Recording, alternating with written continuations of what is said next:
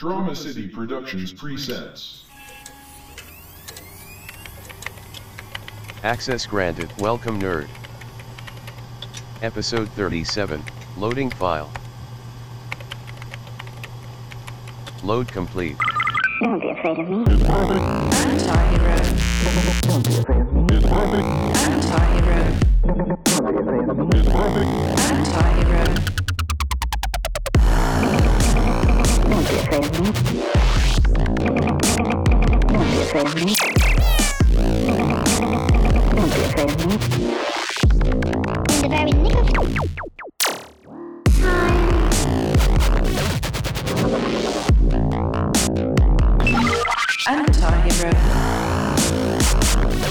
Anti-hero. Anti-hero. Anti-hero. Hey, this is Christian. Hey, this is Damon. This is the Amazing Nerd Show. Big news this week. Big fucking news, Christian. Yes, we're on a network. That's right, people. We are on Drama City Productions, the world famous Drama City Productions. Big applause. Edited right.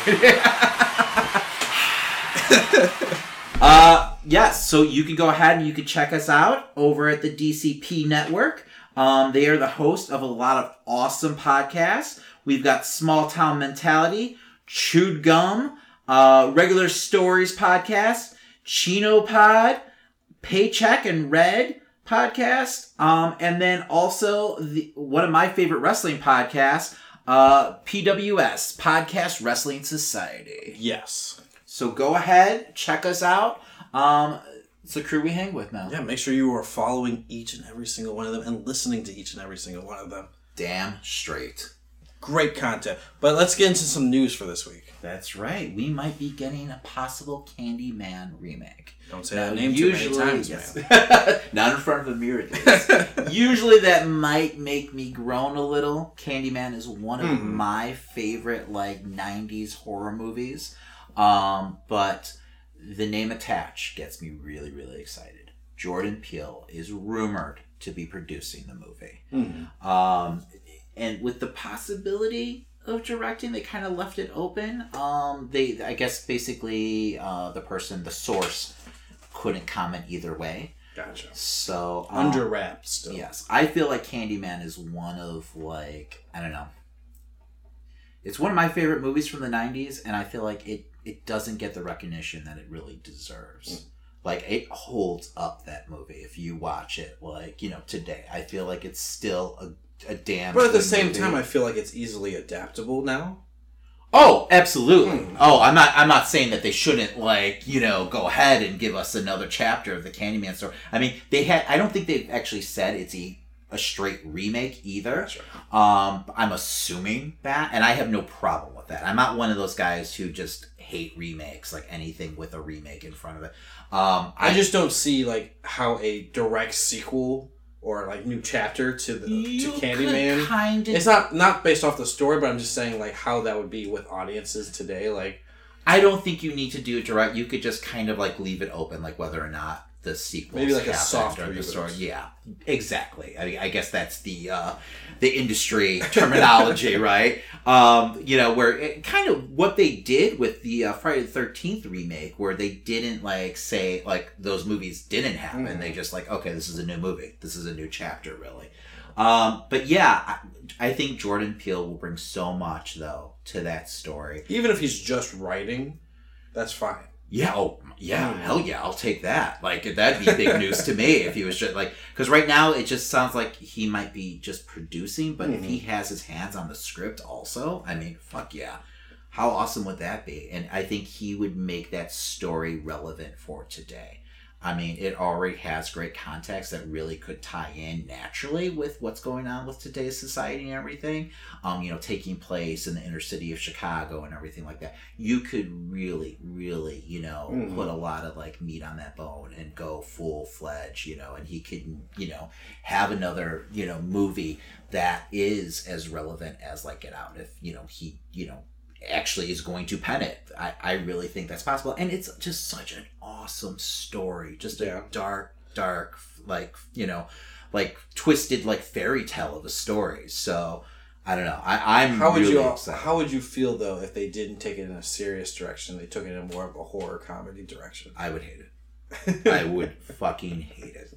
I hope that doesn't happen. Because that movie is like such a serious tone, and it's really, I mean, it's original. It's a Clive Barker, movie. And for me, it's just, I don't know, it's underappreciated. You don't hear many people talk about it, in the same, I don't know, like they don't put it on the same pedestal as you would put Texas Chainsaw Massacre and like Friday the 13th or Nightmare on Elm Street. And I'm wondering if that's more because the sequels weren't nearly as good as the original, and there was only 2. So, but that original movie though, the first Candyman, man, I can't say enough about that movie. I mean, I've got the poster on my wall, so I'm a fan. Tony Todd was just perfect in that role. Whenever I see Tony Todd, he's still always Candyman to me. So just really death in general. Yes, it's just right. But just a great character and just a genuinely creepy story that I feel like Jordan Peele could just really add, a nice modern day twist, with it. I mean, it's just ripe for social commentary. And it had that in the original movie, so I think it's just a perfect fit for him. So I mean, I'm excited. If this is true, right? It's a rumor right now, so we don't know exactly. For all we know, it's Michael Bay. I was going the same direction. You picked it right. Platinum Dune. So, but boo. But yeah, no. Hopefully everything is true. Jordan Peele is going to have a part of this. And we get a fantastic movie out of it. It's about time that I haven't even heard them talk about a Candyman remake in years at least. So I'm wondering why. They're just looking for more content to make at this point. No, I'm not wondering why they're doing it. I'm wondering why we haven't heard of it. I feel, for me, honestly, it was one of my favorite movies in the 90s, horror-wise. So, just a great movie. And it took itself seriously, which we know what happens in the mid-90s, where just all the movies are just parodies of, other horror films at that point. So it's really one of the last, great, horror movies, true horror movies of the 90s. So, I don't know. I'm excited, as you can tell, obviously. Well, we've been in a bit of a renaissance when it comes to horror films. People have been taking them a little bit more seriously. Yes. We have the Conjuring verse that's been going on. Yes, and studios are starting to take them more seriously because they're making a whole lot of money, which a movie did this weekend. Yes, The Nun. The Nun made a shitload of money. Where are we at? Let me see. Hold on. Let me pull it up. It was made for pocket change, Hollywood-wise, $22 million. Nothing. That they got a lot on the screen for $22 million, though. Well, when you think about it, there was not too much CGI that they had to work with. There wasn't too much... Which I enjoyed. The fact that there wasn't tons of CGI. You didn't have to do a lot of crazy special effects in this film. And there are really only a few set pieces. Yeah. So, I mean, I guess you're right, but it still didn't feel that way. Some movies feel small when you say, oh yeah, that makes sense, that budget, But yeah, this was not that movie. They milked that $22 million, I feel like. It made a total worldwide box office of $133.1 million. Not bad. Yeah, that's them saying sequels happening no matter what. Oh yes. I mean, at least of this movie, or if not, we're gonna milk the Conjuring verse. Is that what they're calling it now? The Conjuring. I'm calling it the Conjuring verse. I've heard different things. People are I don't know what they've coined it. Oh, it's actually on the poster though. Maybe it is the Conjuring verse. I believe they threw it up on the poster from the Conjuring universe. Universe. Okay, whatever. We'll go Conjuring verse. Fuck James Bond. What does he know? But we both saw it. Yes. So, Christian, tell me your thoughts. I was okay with it. Okay. There was a lot of it where I was able to predict things coming real fast. There was, I think the main thing that drove me nuts about this film was the kind of, fool me once, shame on, you. Fool me. You're trying to say multiple times.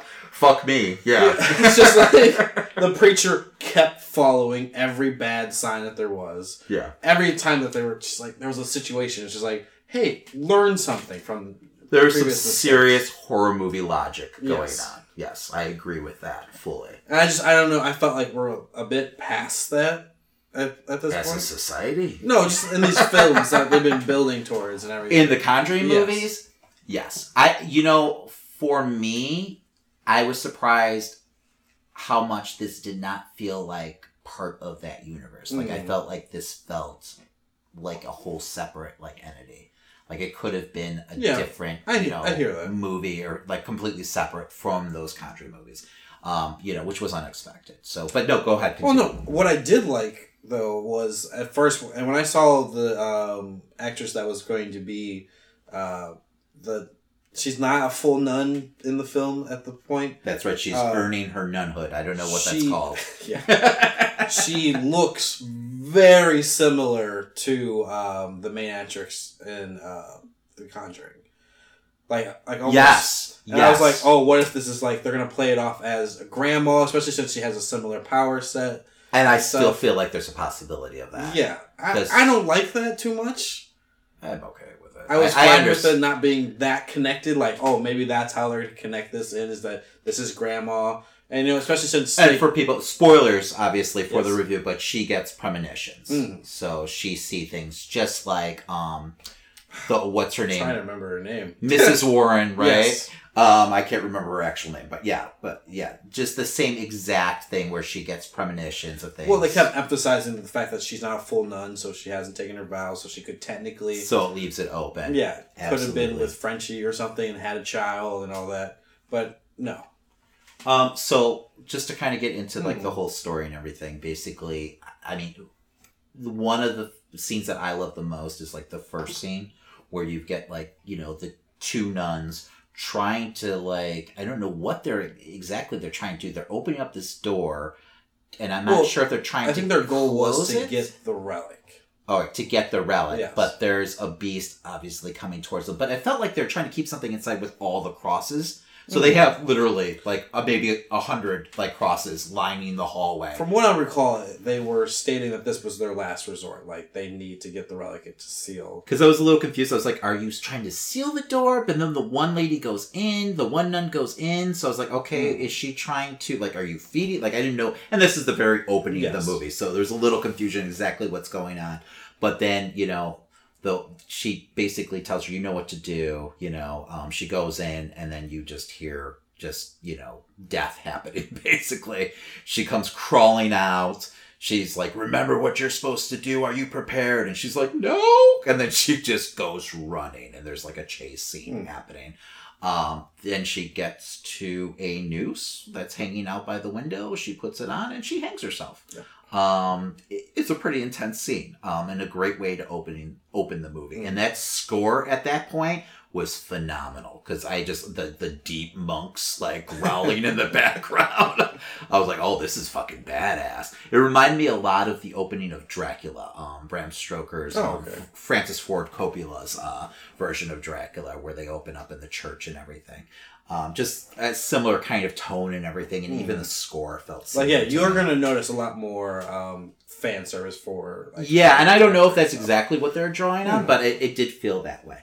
But yeah, so just kind of giving the story in a nutshell. Basically, they're at this place called the Abbey that they've kind of turned into a place of worship due to the fact that years in the past, some crazy duke was trying to open a portal to hell.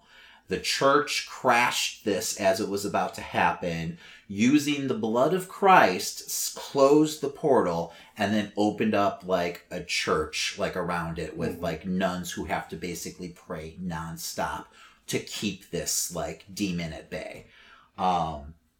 Pretty badass premise when you look at it. It was very also a throwback to another movie.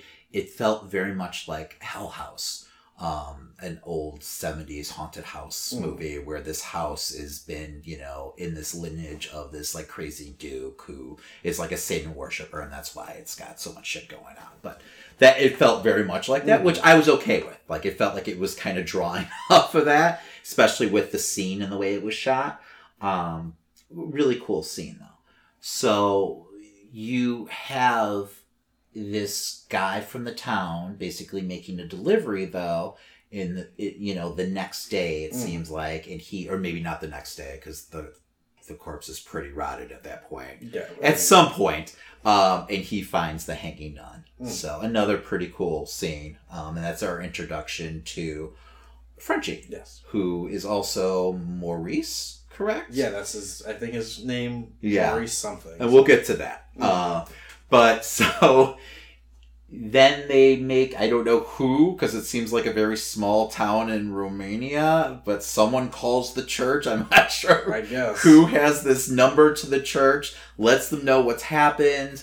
The church goes ahead and sends out their priest, who is a miracle finder or hunter. It sounds like it's basically their exorcist, who kind of, but they don't want to call it him. That. Yes, that's what it feels like. So, and then they team him up with this young nun in training, if you will. I don't know what the proper terminology is.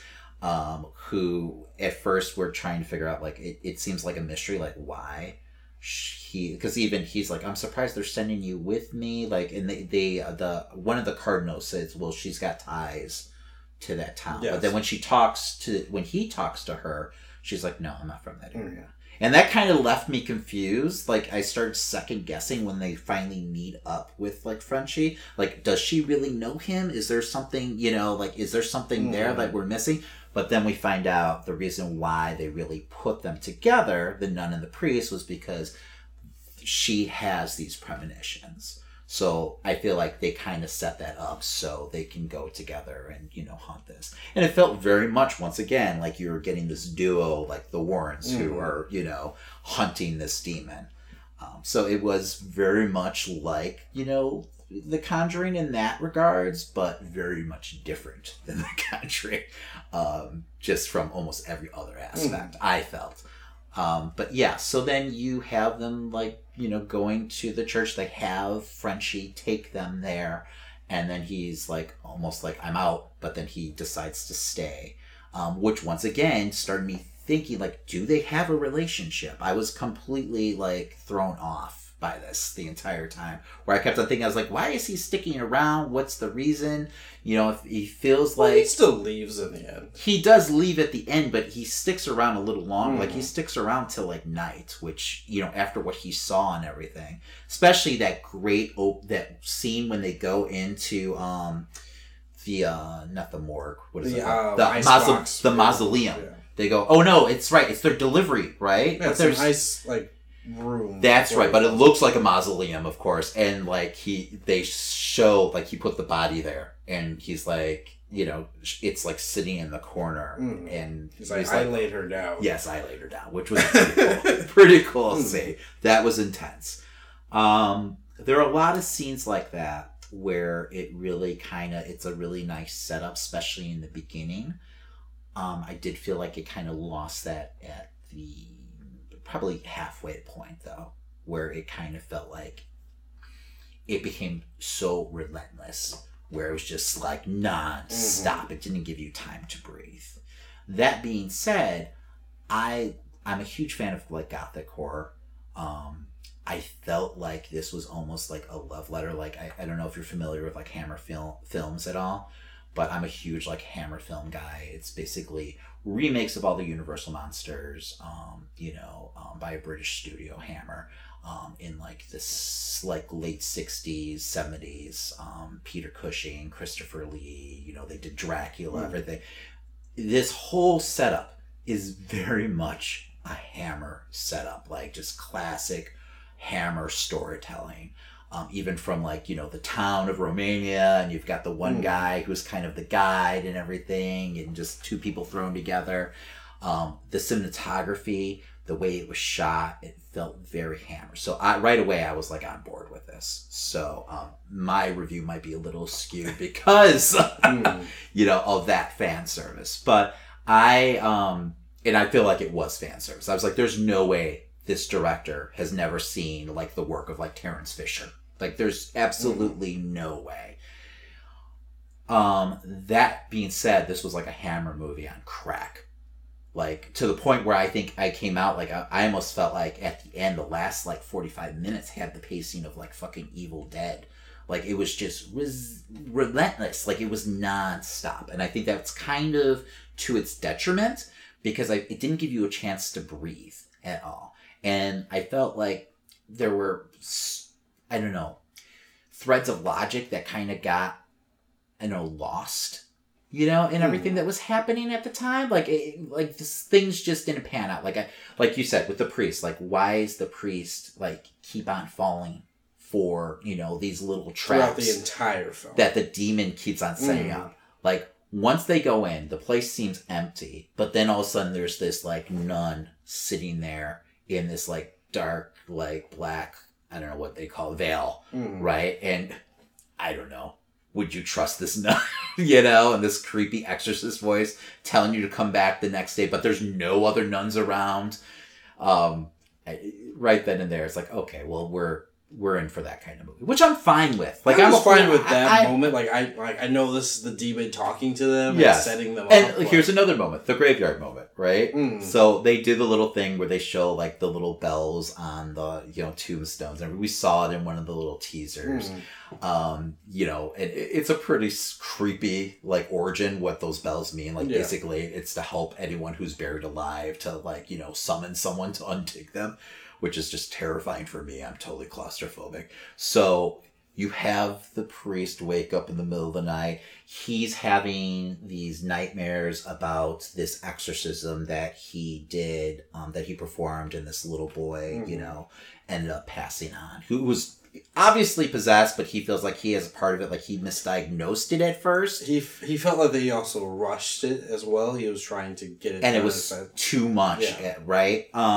So he's carrying around this guilt with him. And I was like, okay, well, this is kind of different. But I thought it was going to be more introspective, but then it was just like, okay, this is just another toy for the demon to really just, I don't know, like taunt him with. So it felt like it could have been like, I don't know, a completely different movie if you added on like 20 minutes, because it was relatively short. It was an hour and a half long. I felt like it could have been. I didn't realize that. Yeah. It was quick paced, so I was. It was, especially that last 45 minutes. But it felt like it could have been a different movie. Like, it could have been like kind of a slow burn, 70s style movie where you have like a character piece almost going on. But it seemed like it wanted its cake and eat it too at the same time, where it was like introducing these elements of that type of story, but then like microwaving it. Yeah. Just go. Yes. They introduce something and then it would happen. Yes, literally the next moment. And they're like, okay, are we going there? And like, oh yeah, we're going there. And it's the next scene. There's some great scenes in this movie, though. The scene where, the same night where the priest gets, buried alive, he goes into the graveyard following that ghost, and then he gets stuck in the coffin. I don't know why he would choose to follow the ghost. I feel like, especially someone in his position should know better. Yeah, if he's done exorcisms before and he has a background with demons. Yes, and they don't demon toying with you, a body that he knows is dead. Yeah, in all fairness, though, they don't really like. They say that he knows, he's done exorcisms, but you don't know like how much, like how experienced he really is. But yes, it feels like he's a little too gullible to follow this, this little boy into the graveyard. Because I kept thought that he was a dream too. I was like, oh, is he going to wake up? Like, this doesn't make any sense. Because it was so illogical. Like, it was like, okay, he's going to wake up any moment and he's going to be in his bed sweating or something. But no, that did not happen. I was like, oh, this shit's really happening. He's really buried underneath there. Because then the nun wakes up and she is following something too. And she ends up in the, what is it called? The church part where they do the prayers. Where they're sleeping, there's also a church attached to it. Yes, which is with a headless Jesus on a cross, which, was awesome imagery. But, like, all these, like, nuns are, like, praying and stuff, and you're like, what the fuck is going on? And then you're like, okay, get the hell out of there. What are you doing? And then, of course, she sees the nun, like, in the background, and, like, the mirror breaks that, she sees her reflection in. She runs out. She finds the priest in the graveyard. Which somehow. Was convenient. Yes. Well, before she starts she has visions that help her find him, but at the same time, like, she sees all the bells and then she's able to somehow mentally concentrate to find the one. Which bell? Because, yes, the demon starts ringing all the bells. But before that, without any sound, without being able to hear the preacher, she starts yelling for the preacher and immediately goes to where he is. Like, as if she knew that he was out there. Mm. Yeah. Like, she ran outside calling for... Like, why wouldn't you check the bedroom first? You don't know that he left the building. I'm just saying it was very convenient at that moment. Why I let it go because I'm like, oh, maybe it's just psychic intuition. Yes, there you go. Why wouldn't Valak just stop the bells from ringing or cut the cord? Right? Yeah. She was just obviously fucking with them at that point. Mm-hmm. Why? I don't know. They did make mention at the beginning of the movie in the opening scene that we talked about that Valak needs a body, a host, to leave the church, the abbey. So I don't know if that was, but you would think that she would just be able to jump in at that point. But obviously she likes to play with her food before she eats, because that really seems like what she's doing is kind of fucking with them the entire time. But also maybe don't put the preacher in the grave that has all the answers to all the problems. Well, that was also interesting too. Like where, yes, because right, all the books are underneath there. Yeah. He ends up being on top of the grave of the guy. So and then that's where you get all your exposition from. Which was kind of interesting. Like, why would they choose? Because then, at one point, I was thinking, well, was that really Valak? Or was it someone else who was trying to, like, help them in a way? Because that's a classic, like, ghost story trope where there's actually, like, a good ghost trying to, like, free all their souls. Well, I mean, that is an element of this story. So, yes, to a certain extent. But, yeah, that kind of felt like that was like, okay, well, maybe that isn't, Valak, fucking with them. Maybe it's something else. So then you get them back at the church, or you also get this was another scene that I really enjoyed. You get Frenchie traveling through. That was a good scene. Yes, I enjoyed that moment, and that was also a very Hammer moment. Even the way that he gets kind of lured into like the graveyard. So he's traveling back. He leaves them at night, which is like, why would you leave at night? You're terrified to even go close to the abbey, and now you're leaving the abbey at night. But whatever, I can deal with that. So you get this cool scene where he's kind of walking through the graveyard. He sees this like nun kind of in the background, and he starts to follow her. And then of course you get attacked by a zombie fucking nun. I'm kind of hoping that you get... a deadite. But... I guess. So... It's very, very... Like, the one that definitely they fight later on, that I was like, this is a deadite. Yes, this is very much evil. Or, to me, it felt like they wanted to make a vampire movie. Like a Hammer vampire movie with possessed nuns. Yes. That's what it felt like. Because even the way they kill the nuns, like the possessed nuns who are spirits really, or demons, no, they're good. All the nuns that she... But they killed the few in the last scene when they're all there. Yeah, that was very vampire slayerish. The way that they're taking out these nuns. It just felt like this dude really wanted to make a Hammer movie. That's what it felt like to me. Which I'm cool with. Hey, man, I want you to make a Hammer movie too. So I was fine with that. But yes, it felt very Evil Dead-like too. Like the way the makeup was and everything. It was a cool scene though. I thought it was fun. So I'm all for a demon nun zombies becoming a subgenre of horror. Bring it. It was pretty fucking creepy. So... but yeah, once they get after that point though, and they go into the churches like the next day, and they meet these other nuns, kind of, it just feels like everything, it was like, okay, there's hardly anyone in here, you're meeting a couple nuns, so right away, something's off. I don't know if you felt that way. Oh, immediately, that was my assumption. You're like, these aren't real. Yeah, these nuns. So it really... And I don't know if it's supposed to be a mystery. I don't know if it's supposed to be a surprise or a twist, but it did not feel that way. It felt very predictable. I was fine with it, though. So... I started to buy into it once we got to... So we get to a point where Valak is kind of just attacking all the nuns. She's gone down to the... it's at nights. Well, yeah, there's at a chapel, basically... right? And you're talking about when the nuns are praying? Yeah, they explained to her that they have to take turns praying, and then she can't leave because they've closed the gates already, and it's at night. Because she almost interrupts one while they're praying, and another nun says, no. She has to keep on saying her prayer. And they basically tag in and out the entire time, which is cool. I like that. I thought that was a cool premise. So Valak tricks her into going into like the room with all the crosses, the hallway and everything. She's got the key, so she's kind of curious what's at the end of this hallway, if it has anything to do with the key. And then you see Valak in the doorway, and she like freaks out, of course, and she's getting pulled in and everything. One of the nuns, of course, saves her last minute, and then they have this whole. That's when the whole pretty much it picks up like speed from that moment. That's when it becomes non-stop.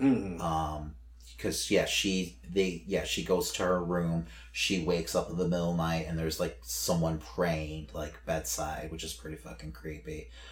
She goes up to them, and then the shit hits the fan. And then you don't know what's real and what's not real. When she enters that room, she gets locked in right away. And then the priest is somewhere, like reading books the entire time. He's in that main hallway. He runs into Mother Superior again, the one with the black veil on, and she like falls to pieces on him. So right then and there, it's like, well, get the fuck out. The ground's not holy anymore, because that's the whole like premise. The reason why he's there is to like figure out if the ground is still holy. Like after like 5 like seconds of being there, it's like, okay, no, this shit's gone sour. Let's get the hell out of here, But I don't know. There's still an hour left in the movie, so we've got to fill some time. And his nun is locked inside. But it doesn't feel like he's looking for her, right? No. He's just reading his books. I mean, he did get worried when the gates started to close on him. But okay, all right. I just felt like he wasn't concerned. Like he was so like, and I don't know if it. Part of me was like, are you just kind of, I don't know, off kilter because you're being kind of taunted by this past guilt with because that ghost is still kind of following him at the same time. So I didn't know if he's being influenced by that somehow, because logically it doesn't really make any sense. You would think that he would take one look, like once after the head nun falls into pieces, and you realize, okay, this is just some weird ghost. Also the boy is also like Valak. It's because like the snake tongue and everything. Yes, but you would think, okay, I'm obviously being attacked by a demon here. Let's get the fuck out of here. That's also when the preacher figures out, there's another way to get inside, and he has to go through the icebox chamber because they have an additional door to the castle there. And that's when he goes down there and he fights the one that originally died, the one that killed herself. Yes. I enjoyed all these scenes though, like all the action scenes and everything. Would I say the movie's scary? No. Would I say the movie's fun? Yes, I would say the movie's fun. Well, when Frenchie shows up with a shotgun, there's a literal like dun, dun, dun, dun. There was. It felt like he was playing like an Ash-like character from like the Evil Dead movies. It felt like he was that character. My crowd started clapping, by the way. Really? At that very moment. It was a cool moment. But there was the action got so intense and so like I said, I'll say this word over and over, unrelenting, where it just was nonstop, that it felt like an Evil Dead movie pacing wise. At the last like 40 minutes of the film. Which isn't a bad thing. It's just not what I was expecting at all from like a Conjuring verse movie, because none of those movies are like that. So, but I enjoyed it. I really did enjoy that aspect of it. Like, it's not at all scary, and I felt like it could have been, a much scarier and darker movie if they really want to, and that's saying a lot because it is pretty dark. But if they would have let some of those, like cut out some of those scenes, maybe add like some like 15 minutes of like character interaction where you could really get to know these characters more and their relationships. Because really after the first half hour, we get away from character building completely. They really introduce those characters, show a couple like key scenes so you can get to know them quickly, and then that's it. Then they're just vehicles to get the story across. But you could have added that, and then you could have just put like a good like couple minutes between each scene and let those scenes breathe a little, cut a few out, some of the false jump scares or whatever, and you could have had a scarier movie. Like, this movie is not about suspense. And the part that they show in the trailer the main part, I would have just cut that from the film. Yeah, they didn't need to be in there. And it's such a throwaway scare, too. Yeah, but that was really the whole trailer. I am surprised, like, how little they showed you. And I don't know if obviously it's a good marketing thing, so then you're kind of, caught off guard, like, holy shit, this movie's intense. This guy's wrestling fucking demon nuns in the graveyard and shit. But yeah, so we get to the end. I don't even know how we can even sum up the end. So they have to find the blood of Christ. It's somewhere in the building. It's Mary in that hallway. points the way. Yes, that's right. One of her premonitions. After every single one of her premonitions, she hears the phrase, Mary points the way.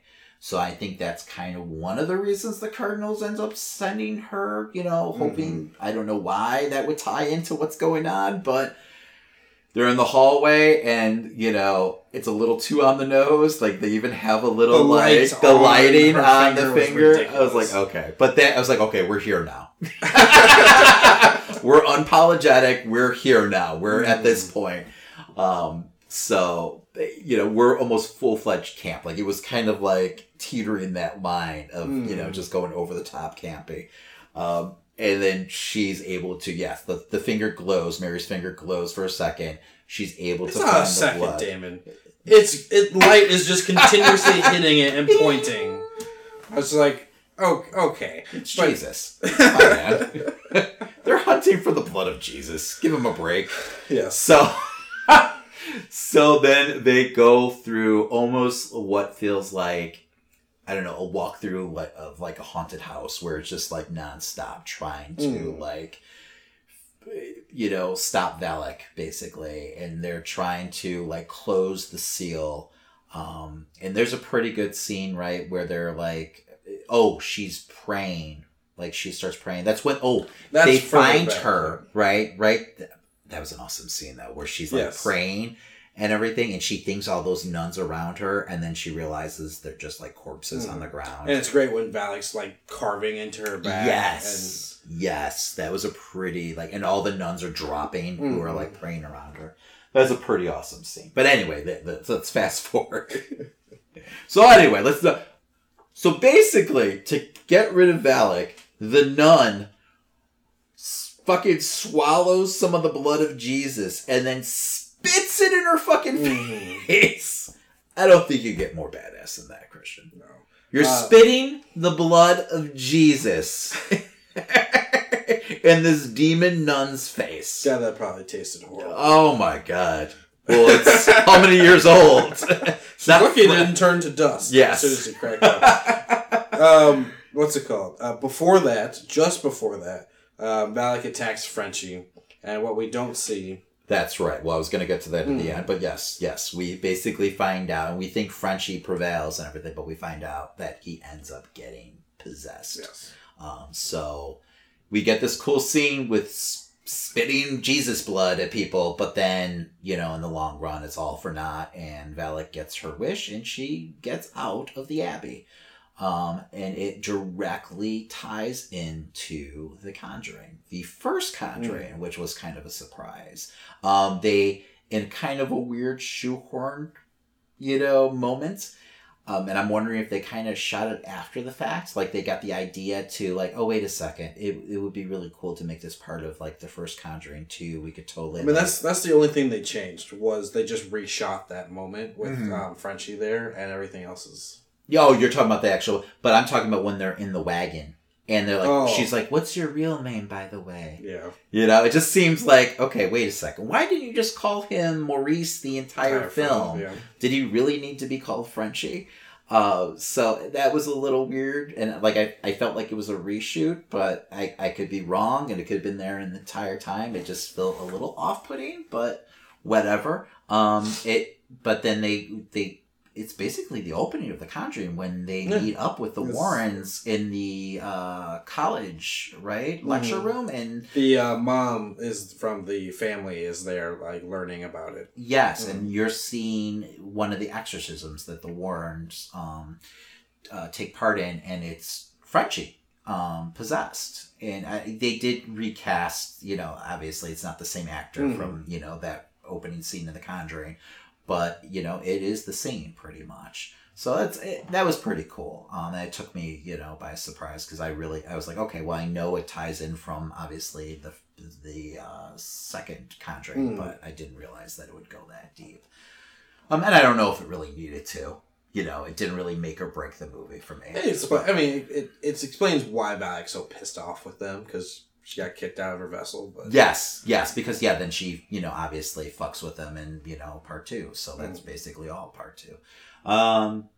So it was pretty intense though. It was not the movie I was expecting at all. I was expecting more of that kind of like slow burn, Conjuring, what we've got with the other Conjuring movies. Not that those are completely slow burn, but I don't know. I felt like we were going to get more character moments and stuff like we did not get that. We got basically the marriage between like an Evil Dead film and a Hammer film, which I love both of those things.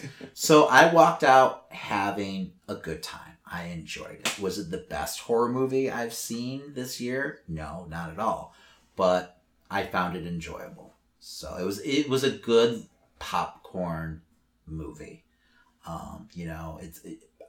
It's not something I would consider scary at all. I could see maybe, if you're faint at heart or, you're not a big horror movie fan, why you might, find some of these scenes a little too intense for you. I mean, God, if you're religious at all, I wouldn't see this movie. If you're religious and easily offended. So, I mean, a lot of the just imagery that they have. The cinematography, too, I felt like was really good, though. Like, I felt like it was really well shot. Just classic gothic horror. I liked the silent cross turning. Yes.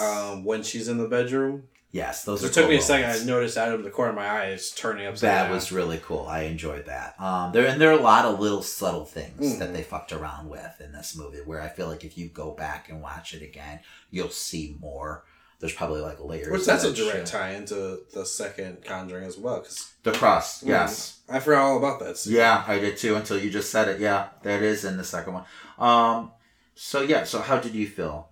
I think overall I was more on the disappointed side just because I was expecting something a little bit more... In the vein of The Conjuring? In the vein of The Conjuring, more taking it a little bit more seriously. So I left feeling kind of like middle ground, like almost like a C grade for me. If I were...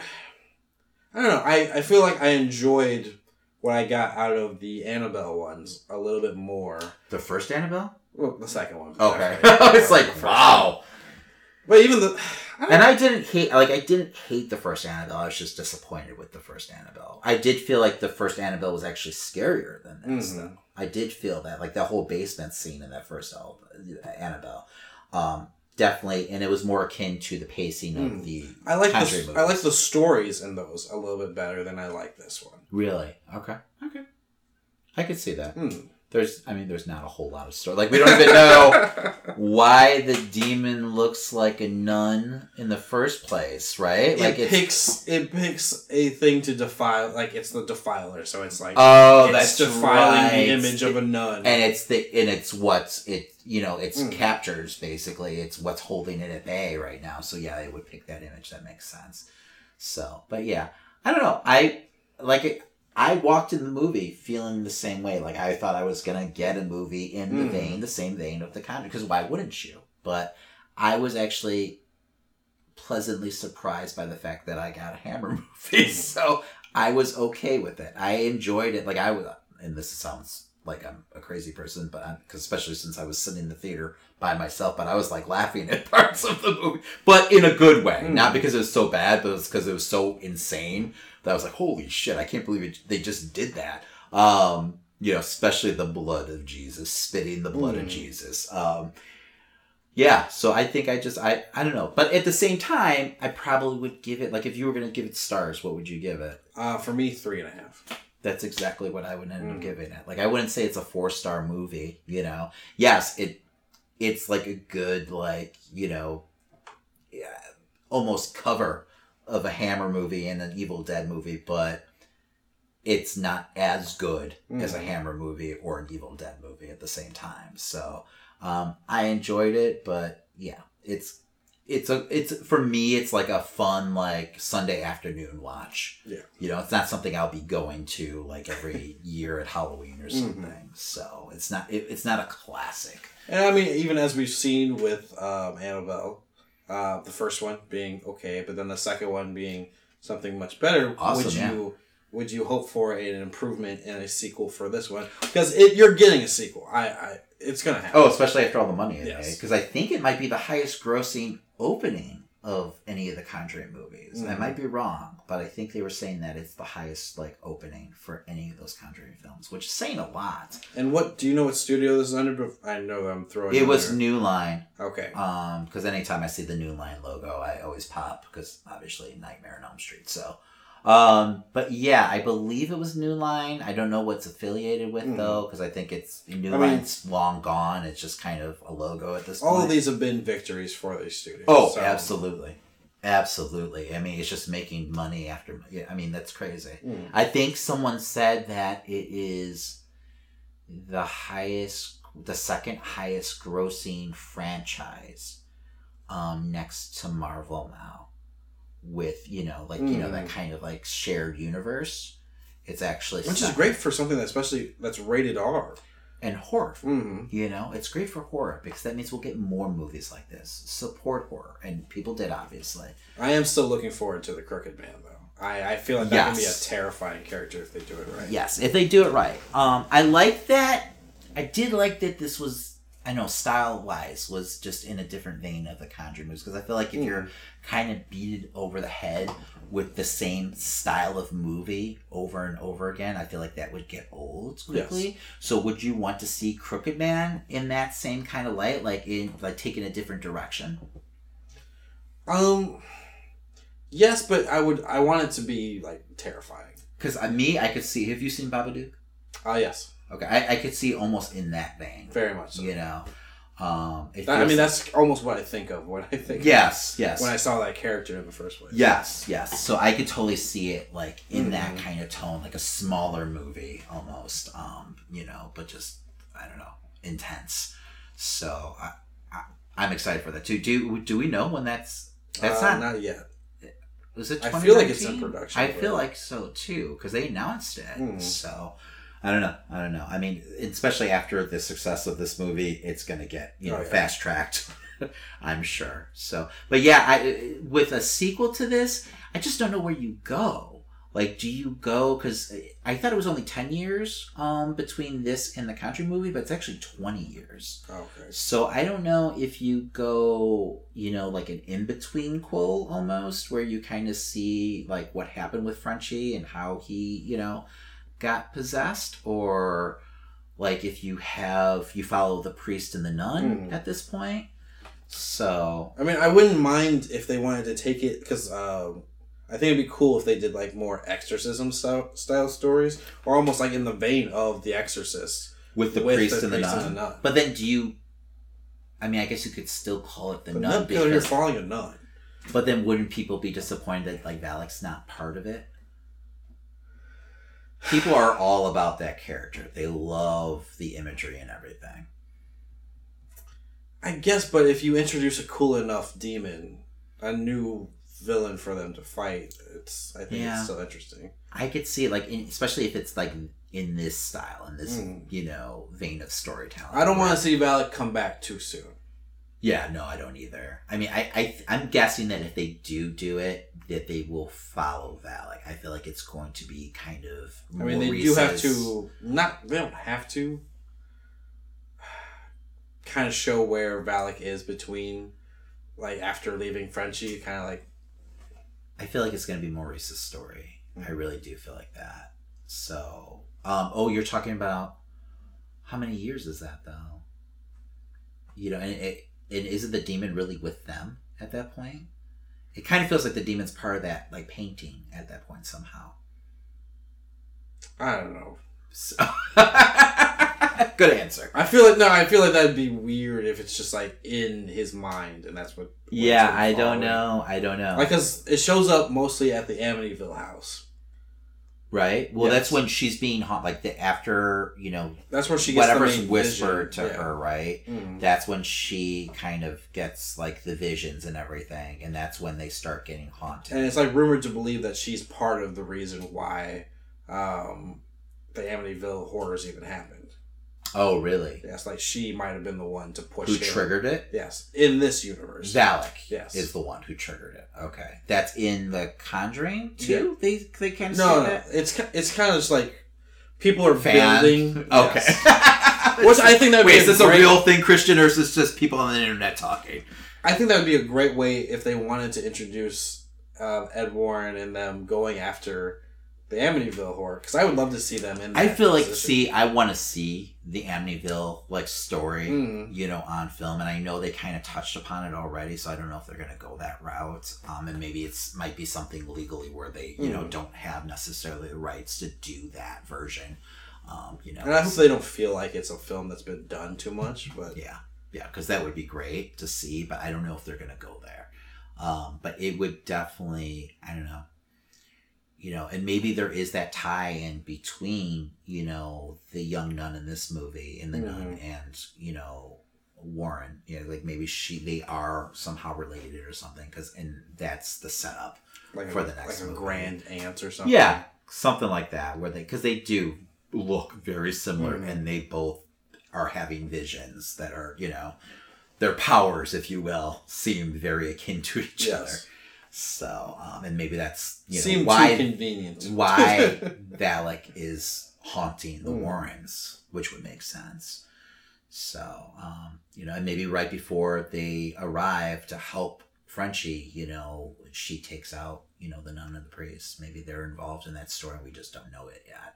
So that you could do a whole, prequel to The Conjuring, yet sequel to The Nun. They'll figure something out. Yeah. We'll go see it. Whatever. We're suckers. Yeah. So I give it 3.5 stars also. So, check it out though. Yes. Yeah, I feel like it's got something for, every horror movie fan though. It's that kind of movie where I think if you're a fan of the genre, you'll get something out of this movie. So I will say that. So, but moving on. Yeah, switching gears a little bit. We have a Twitch channel now. That's right. I don't even know what the fuck that means. Christian, what is Twitch? It's similar to YouTube, but it's more focused on gaming. Like streaming, right? Yeah, streaming. Okay. Streaming, gaming, all that together. I like video games, as no, we've really? talked before. So I figured, what a great way to add more video game content for our podcast. Yes, because right now we're kind of lacking. Yes. So what were you streaming over the weekend? I streamed a little bit of Spider-Man. I'm about 5 hours in so far. How do you like it? It is extremely fun. The gameplay is so fluid. Spider-Man just bounces and goes through terrain like it's nothing. Parkour like crazy. Really? Okay. Parkour, the swinging is beautiful. It's so smooth, and that's what makes it more fun. Is it user friendly where it's really easy to do? Yeah, it's like any other kind of like if you've played Arkham, it has that same kind of dodge when you see this symbol come, like his spider sense goes off, dodge, hit, dodge, and then of course certain characters that are beefier have a little bit you just do a special combo and that's it. Okay. So it's not super hard to get into, but watching the animations of Spider-Man all of a sudden sliding under someone's legs, shooting webs at someone, it's so Spider-Man. They so got it right that it's just amazing. Yeah, and especially some of those gameplay trailers, I was like, man, this looks like it'd be really difficult to do. But you're saying it's pretty simple. Oh yeah, it's still, I would say it's a game that could be easily picked up by kids while also still being enjoyed by adults. And this game's had a lot of hype, right? It's the first big title for Spider-Man in a long time. Okay, I was gonna say, is the Spider-Man series huge gaming wise, or this is they do Spider-Man games every once in a while, but it's not been an open world. So this is an open world type deal. Oh, I didn't realize that. Okay, it's all of the main island of New York. Okay, and it's massive. They've got this great scale to the city. Everything. And you're interacting from the tops of these buildings all the way to the street. Wow. All right. And they have interactivity all over, and there's tons of collectibles. There's tons of little side missions you can do. Can you touch on the main storyline at all? So far, and I think I've spoiled it for myself because I looked up all the suits in the game, and there's a suit that's specific towards the story. All right. But so far where I'm at, Miles. Not okay. Don't want to. So far where I'm at, Peter is kind of just like in this weird limbo. He just got evicted. Wait, did you just give us a spoiler? Is Miles really in this game? Like, are you really Miles? Miles is in the game. Okay, all right. You do get to play as him for a short bit so far. I don't know if there's more missions with him yet. He's not Spider-Man yet. Okay. So he doesn't have the abilities. That's interesting. Okay. You deal with... they do this kind of origin story almost where it's his father dies after... you're in a mission where Miles' father helps Peter. Miles' father is a cop, so he helps Peter on a mission. And Osborn, who is the mayor at the time... Norman? Yeah. Okay. Gives him kind of a Medal of Honor. And during that moment, a team of terrorists come and attack the mayor. Okay. And it blows up, and his father is dead. But during that sequence, you're playing as Miles trying to get to your dad. But you have no powers. You have no power, so you're just climbing over things and... Sounds heartbreaking. Yeah, that was... I ended the stream there, too, which was like, oh, that's kind of a dark point to stop at, but... My father is dead. Yes. Peter tries to console him, but Miles is like, you're just going to tell me what everyone else has already told me. Wow. You know, it was a very... I would not expect that, like, poignant, like, kind of moment. But up until that point, it'd been, like, you know, classic Spider-Man joking around with all the villains type of stuff. So, now, also, is the main villain really Mr. Negative? Because that seems like everything that we've seen trailer-wise, it's been really focused on Mr. Negative. Right now... even, like, the merchandise, I know they're introduced, like, figures just recently. Right now, it feels like Mr. Negative and his gang will be kind of the main, like, villain gang, but he's definitely working for someone else, or he will be working for someone else. And I do know who the main villain is at this point. Not because I've spoiled it for myself. But I'm not telling you. Okay. You can tune into my Twitch and you can find out later. Oh, Christian, you'll tell me off mic. Don't try to plug your shit for me. But yeah, so I'll be getting back into it next Saturday. I think is when I'll be able to do it during the day. Otherwise, Twitch-wise, I have a lot of games I'm covering this fall. Okay. In general, like tomorrow I'm going to be, technically today when this episode is released. Yes. I'm going to be playing Call of Duty Black Ops 4, and they have a blackout mode, which is pretty much their battle royal mode. It's just 100 people, one island. Just sounds last like man chaos. standing. All right. I'm terrible at it, so come watch me die a bunch. I'm thinking of doing when it's the weekend, not during the week because I have to work. Maybe doing a shot per death. Okay.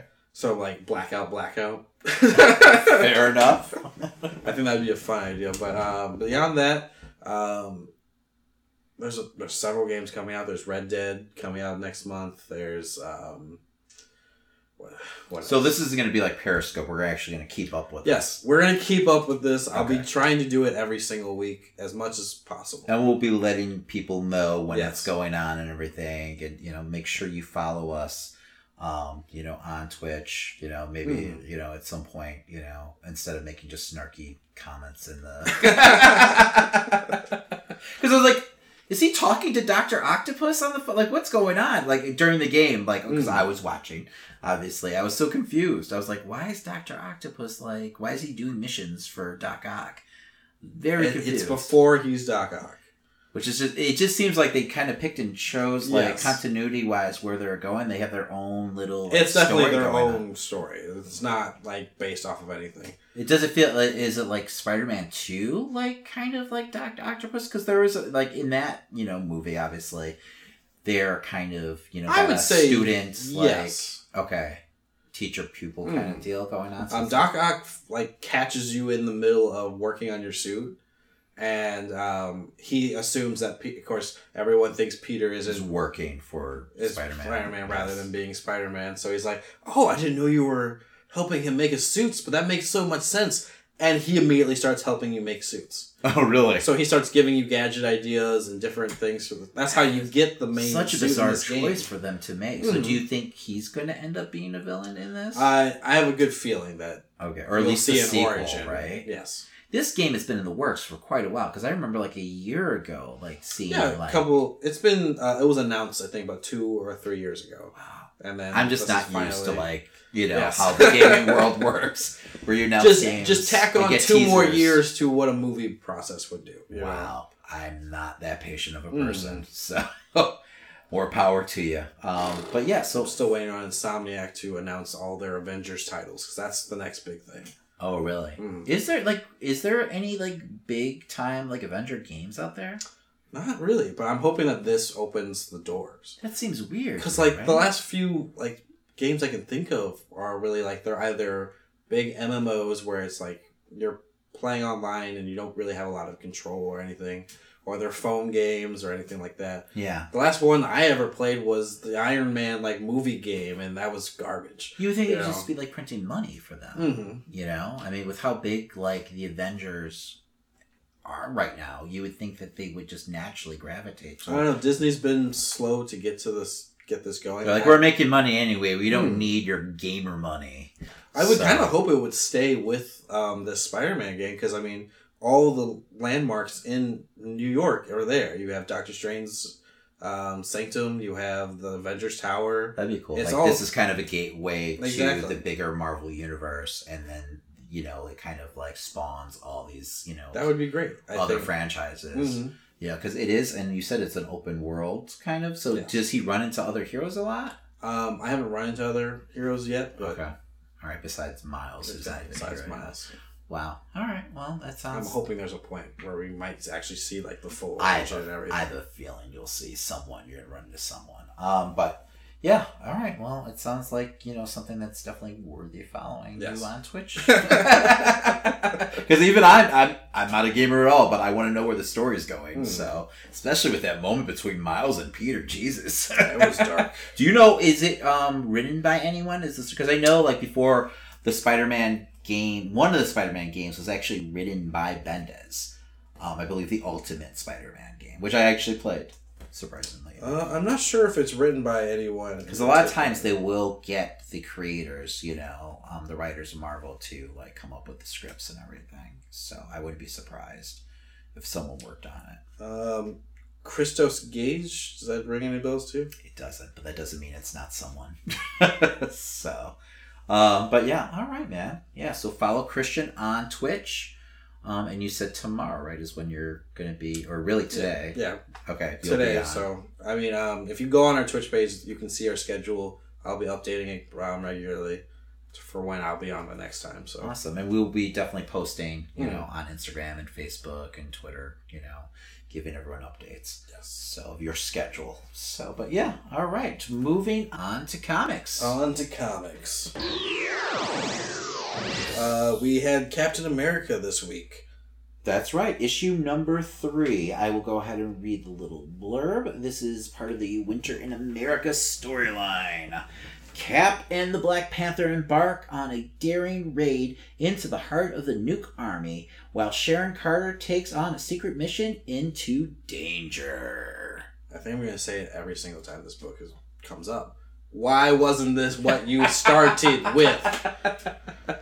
I absolutely love the conversation that Cap has when he's sitting there talking to the guy who struggled with his family all these years, and then Hydra comes in and pretty much saves the day. I thought that was painting the perfect picture of what this Marvel world looks like after Secret Empire. Like you said, why wasn't this done right afterward? I was so I thought that was such a great moment, and it felt so real. It logically, I was like, okay, well this makes sense. If yes, it was a hostile takeover. But at the same time, if they, you're struggling and you're, middle America, and you're at this point where you're trying to just make ends meet, living paycheck to paycheck, and your government gets overthrown, but they make everything better. These Nazi bastards. You could see where that dilemma comes in for some of these people. So, but yeah, I thought it was a really poignant moment between those two. And it really, I don't know, I want to see more of those kind of moments, in this book, and I feel like we're going to get them. Now this book, I think we kind of, when we reviewed the last issue, our fear was it was going to just be all moments like this, because I feel like last issue was really him talking to Sharon. Yes, and that whole book was just him talking to Sharon. But like I said, if this is going to be, because once again, we did get that moment, but it was the perfect setup to what we got next, because the rest of the book is just straight up action. You get Captain working with Black Panther and Okoye, trying to bust this nuke cell, which is crazy it's even a thing. that we find out is underneath the city that this guy is praising pretty much. Yes. And there's somehow I guess the person who's running it is a threat also to T'Challa. They're trying to because at first I was where's Black Panther coming on this? But I was did I miss something?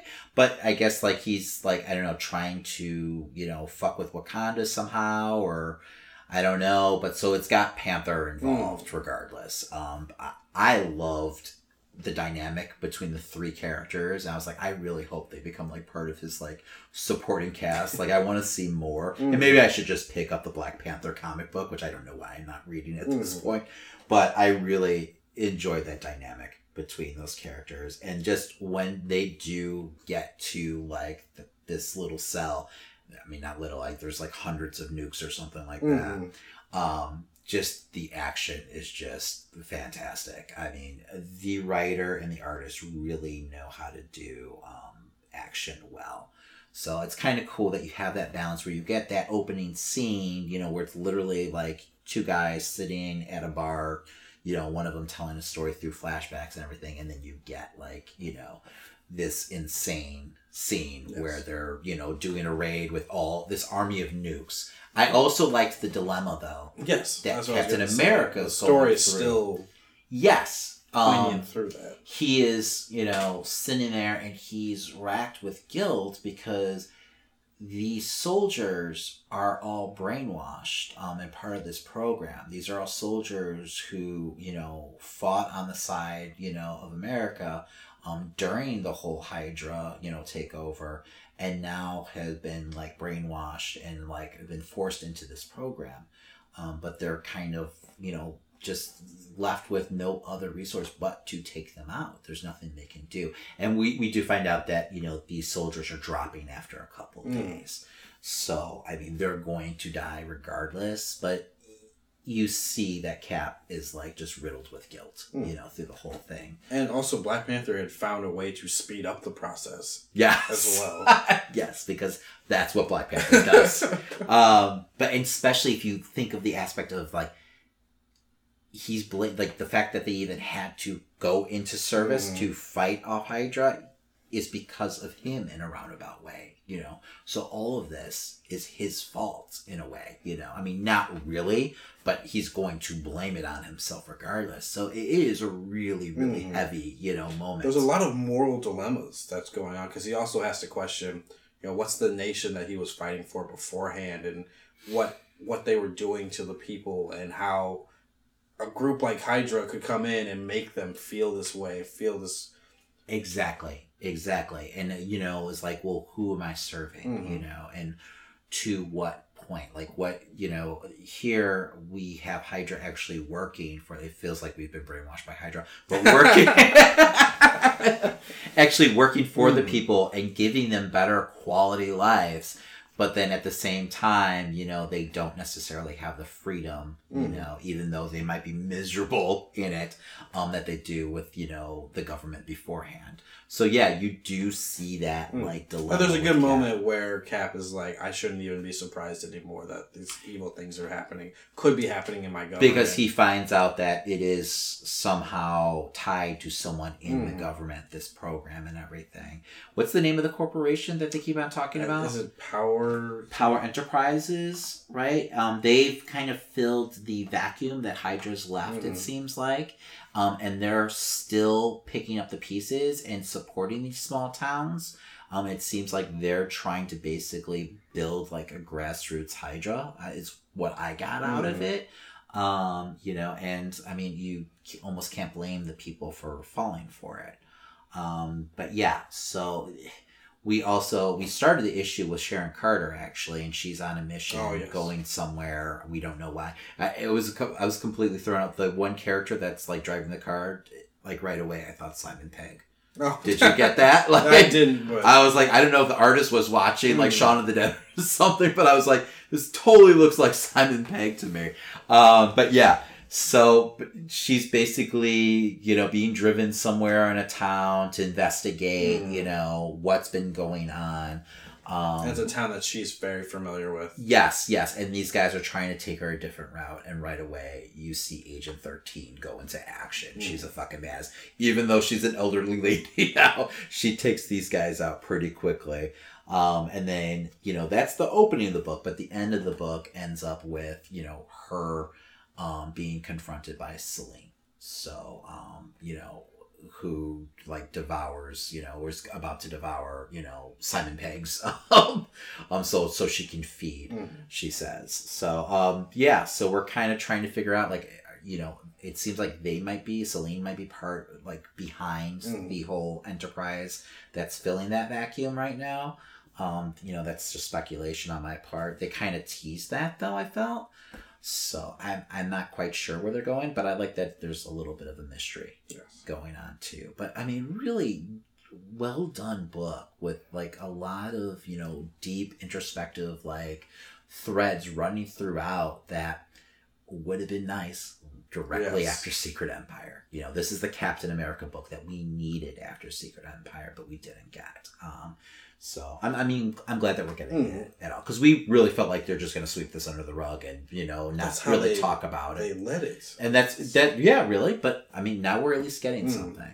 So, I think that's really cool. I feel like this will come out to be a very powerful volume whenever it finishes. Yes. Who is this? God, what's the writer on this? I have Coates. Okay. I'm not familiar with anything else that he's doing. And... Francis Yu, who I am definitely familiar with their artwork. So, and it is, like I said, the action scenes are just, I mean, off the wall, crazy. So, but yeah, well done. And like I said, anytime you can get Black Panther in your book, more power to you. More Black Panther, please. So, moving on. Oh yes, we had Astonishing X-Men number 15. After the events of last issue, Havoc and his team are on the run from the law. Plus, the Reaver's secret mission is revealed. So the X-Men take a bus. Yep. Which Not too happy about. Yeah, which I don't get, but okay. I mean, this book is definitely more comedic in tone than I was expecting. At the same time, I'm enjoying it. I enjoyed... Well, at first I was pissed. Like, I thought there's this reveal, and it's a false reveal. We find out that Havoc might have put together this team to protect him. Like, the reason why this, you know, cell of, you know, Reavers or government-funded Reavers are coming after him is because something that, was it Mrs. Sinister? Like, you know, implanted in him. So... that seems to be the reason why they're coming after him. Like and he's basically saying, yeah, they have a list, but it's really because of what's inside of me. You know, and luckily, because I was like, oh, that it just felt off character for me. Havoc's a fuck up, but he's not that much much of a fuck up. He's not a total douchebag. And it would erase like kind of everything that we've built to this point. Yes, yes. You know, I mean, yeah, we're only a couple issues in, but yeah, I mean, it just would make him, I don't know. I don't know if I could follow the book anymore. Like, he would have to be, it would almost make him feel like unredeemable. So, but yeah, it just, I don't know, that kind of caught me off guard, but luckily we find out, we have a really cool moment between Warpath and Havoc at the bar, where Warpath basically the follows... villain's bar, by the way. Yes. The bar with no name, which is a classic Marvel bar. So I thought that was really cool that they brought that bar back. So, yeah, and Havoc is obviously welcomed in there because he was a villain just a couple months ago, which I still hate with every fiber of my being. Stupid inversions. So, but yes. So, Warpath confronts him and everything and basically says, you're an awful liar. You know, you tell me the truth. I know that's not the real reason why, you know. And then Havoc kind of like goes through his spiel, and he's basically trying to protect, you know, everyone. He doesn't want anyone to get hurt because of the stupid mistakes that he's made in the past. Now, it's not his fault that he went through the inversion, though. He was just kind of caught in it. And yeah, you know, he did these horrible things, but he still wasn't himself. So I don't know. I still don't understand why everyone's so unforgiving towards him. But I forgave Sabretooth. They fucking forgave Sabretooth and Magneto, for crying out loud. But anyway. On a regular basis. Yes, over and over again. And Magneto, once again, is a villain. Whatever. But, so, you know, I thought it was really cool hearing James talk about why he's sticking with Havoc now. Because Havoc is like, you don't need to be here anymore. You know, you can go back to, you know, Kitty, you know, and give her your report, because he's there to babysit, basically. And he's like, no, you know, your brother meant a lot to me. And then he kind of goes through this whole spiel about like Cyclops and, you know, what he taught him and, you know, how he gave him a mission in life and a reason for, you know, being a superhero, basically, being an X-Men. I thought that was a really cool, unexpected moment. I did not see that happening in this book. And it really kind of fleshed out, you know, Warpath's character, which is just, I'm a huge fan of Warpath, but he's completely underutilized in all the X books. So I'm glad that he's getting a little bit of the spotlight right now. But yeah, so I really enjoyed that moment. But I don't know if there's anything else that you... While this is going on, the other members are being detained by some government group, and they that's right, they're kind of right, they're all captured, but then we find out that the Reavers aren't really, the Reavers are contained also by some government group, the same group that has the X-Men, right, who are trying to use their technology but failing miserably at the same time. Donald Pierce is not really cooperating with them. So you kind of figure out exactly what's going on, you know, and I guess they're the ones who are really tracking, you know, Havoc at this point, you know. So I don't know. I enjoyed it. I mean, it's definitely, you know, kind of the middle of the arc right now, but you know, I'm looking forward to, you know, issue 16. I wouldn't mind a character redesign for Havoc at this point. I hate his costume. Oh, the classic 80s costume? Yeah. Really, no, the classic like 70s guy. Yeah, it is awful. He's gone through so many different uniforms, though. I'm surprised that they put him back in this one. You know, and I don't know when his face got healed, because he also had like hideous scars for a while. So they must have. I mean, comics. You know, it's an easy fix. I'm sure the X-Men have a couple healers on their team, but yeah. I don't know. I'm nostalgic for the costume just because it's like he was wearing that in the first, literally the first X-Men book that I picked up. So I'm okay with it. But yeah, it is a horrible costume. It is a horrible costume. But yeah, that's pretty much Astonishing X-Men number 15. Onward to the Avengers number 7. Oh, is it me?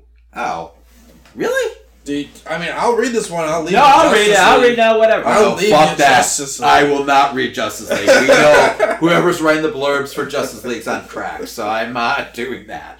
All right. So Avengers number 7. If you thought you knew the beginnings of the Marvel Universe, you were wrong. Odin and his prehistoric Avengers represent a period of Marvel's history that's never been explored. The exploration begins this issue with the origin of the very first Ghost Rider, one who rides a flaming woolly mammoth. That's right, folks, a flaming woolly mammoth, and battles a savage and familiar foe. It was okay. I think I would have liked this better if it was mixed in with whatever the Avengers are up to now. Yes, it was very much a standalone story, especially after the epic story that we got, last arc. So it kind of was a little off-putting that we are just like telling the standalone story and just about this prehistoric Ghost Rider. I wasn't necessarily a fan of like, okay, this is where the Ghost Rider lineage starts, like here. And it's basically, this Neanderthal kid or cave. I don't know. He's just kind of like the step of evolution in his group of He's cavemen. like the missing link, like, where he's more intelligent than the rest of his tribe. But it doesn't explain how he understands too language. much. Well, he's obviously somehow blessed, and it seems like there's others out there like him. We've got a character show up in the cave who we don't know at that point who he is, but he shows up and he also is conscious of what's going on, and he seems to be on par with and I don't even know if they gave him a name. Did they give the character a name in this? I think it's just it's that. Well, he calls him Ghost. Oh no. Oh, you're talking about the main guy? Yeah, they just call him Ghost. Yeah, they call him Ghost. But yeah, they call him Ghost, and he basically, the guy who seems friendly at first, slaughters his whole tribe. So then Ghost is like, he abandons him right in the snow or something like that. Ghost runs into a snake who happens to be Mephisto, and Mephisto gives him the power of the Ghost Rider. Right? And was there any real reasoning behind it? No, if anything, that's like the creation of that spirit as well. Which I just thought was odd, but it's fine. Yeah. If they do something more with it in the future, I'm fine with it. But it was just like, and it seems like there's going to be more stories like that, which I don't know. It seems like we're going to get more origin stories like this. I know next issue we're back with the Avengers, which I'm glad about. I was like, are we going to get like just all like prehistoric Avengers like back to back? Is that this arc? Which I wouldn't have necessarily been a fan of, but because I was like, what is this leading to? So, but no, we're back with the team the next issue. So maybe like every couple issues, you're going to get another story with like the BC Avengers explaining their origins. So, but yeah, so he ends up getting these powers. He gets a flaming woolly mammoth, and then he confronts, the killer of his tribe, who ends up being Wendigo. And somehow part of the lineage of, who the Wendigo is now. So I thought that was kind of cool. It was like, because at first I was like, is this fucking like Sabretooth? Is this like, because even the way they draw him at one point, he looks like Sabretooth. No. And I would think that'd be like some ancestor, obviously, of Sabretooth. But still, I was like, is this somehow tied in? But it seems like they're really going to lay out like this like prehistoric Marvel universe for you, where you're going to get like, this is where all the mystical creatures come from. This is their roots. It could be interesting. Like I was, when they introduced the BC Avengers in that Legacy book, I was surprisingly like intrigued by them. Where at first, just seeing all the solicitations for them, I was like, oh, what the fuck is this shit? But I actually enjoyed that little story. I just don't know if I want to waste multiple issues on telling, their origins. yeah. So, I think it would be, if it was mixed in with, a present narrative, I would have been okay with it more. But yeah, if it's just standalone stories like this, I don't know if I'm a huge fan of that. That doesn't do anything to push your main narrative. No, and maybe they're only telling the Ghost Rider narrative since that origin because, now we've got Ghost Rider on the team and he's going to be such a major part of the team, it seems like. So maybe that's why we're focusing on that character. Because then at the end of this issue, after, he loses his woolly mammoth to Wendigo, Odin and the Phoenix show up and are recruiting him basically for whatever their mission, which I'm sure is to fight the Celestials. Yeah. So, it is what it is. Maybe I was expecting more from the origin. Yeah, maybe a little more darker and make it seem like these are people he really cares about too, because they apparently at any moment they would have turned on him if he had shown his intelligence. That doesn't make me feel like he wants to really get vengeance for these people. I agree with that. Becoming a spirit of vengeance over the clan that he was a part of. Yeah, because it does feel like he almost, pities them, and you don't feel like a kinship between, him and his tribe at all. So, I can agree with that. But I don't know. I'm excited to get, back with the team in the next issue. I will say that. All right, and moving on, last but not least... Justice League, number 7. I'm only sighing because of the blurbs. Okay. Nothing, no other reason. Okay. It's wall to source wall. Justice League action as... God damn it. Here we go. Alright. It's wall to source wall. Justice League action as artist Chung. Okay. I believe so. Rejoins writer Scott Snyder.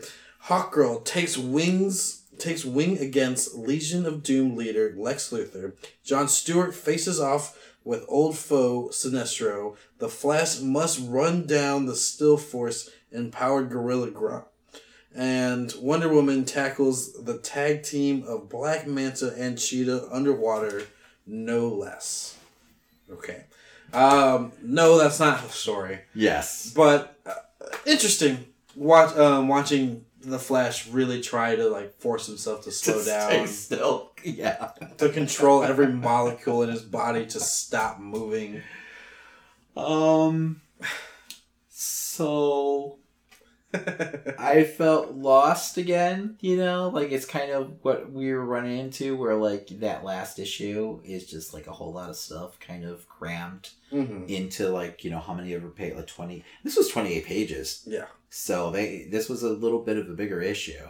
Because there's also, which is not necessarily a good thing, where I felt like the story was going to end and then it just kept on going. Correct? Did you have that same experience? I was like, oh, this is the end of the book. I look up the page number. No, it's not. No. Oh my gosh. There's 8 more pages left.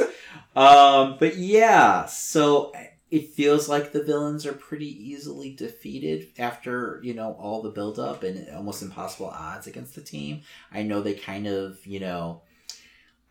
built up the league that they're, at their best at this point. They're all kind of facing their, weaknesses and, ready for triumph. But I don't know if it felt necessarily earned in this issue, if that makes sense. But there's still some cool scenes in here.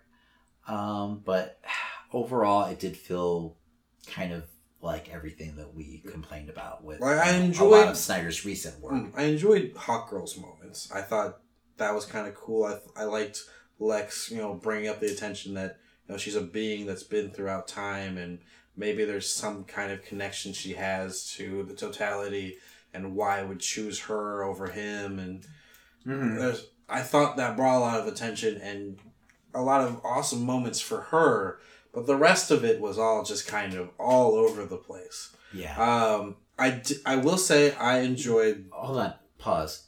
What was, did they show Batman get into that suit? The issue the special before? Suit that's, helping him heal? Where he's like, I can't even turn. Did they show, where was the suit before when he broke his back? When Bane broke his back?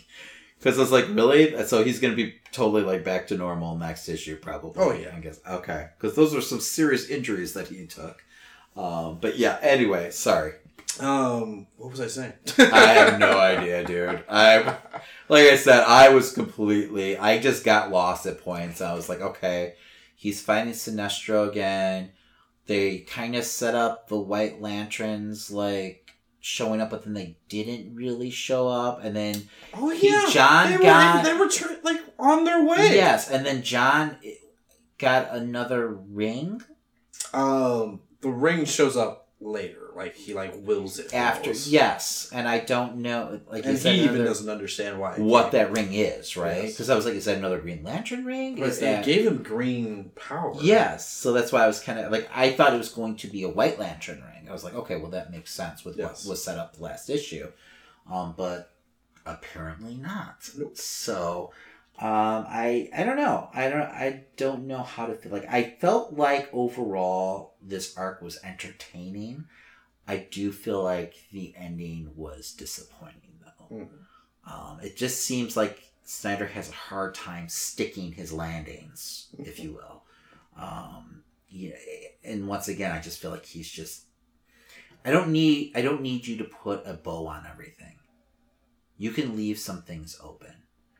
You could argue that he did leave plenty of things open in this story. I don't know. I felt like they kind of like, okay, hey, everything that happened with John in the beginning with Martian Manhunter, they kind of tied all that up. That is true. And I felt like that was going to be like a huge thread throughout, this series, but I guess not. It just, I don't know. I was expecting maybe more. And I was expecting this to, like maybe like this being more of like volume 1 of an arc. Exactly.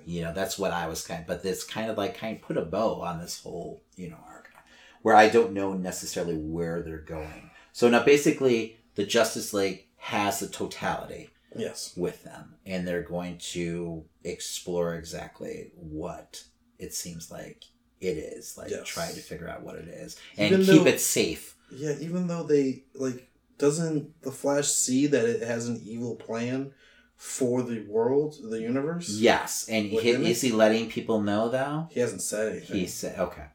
Well, that's interesting. And we'll see, because it kind of,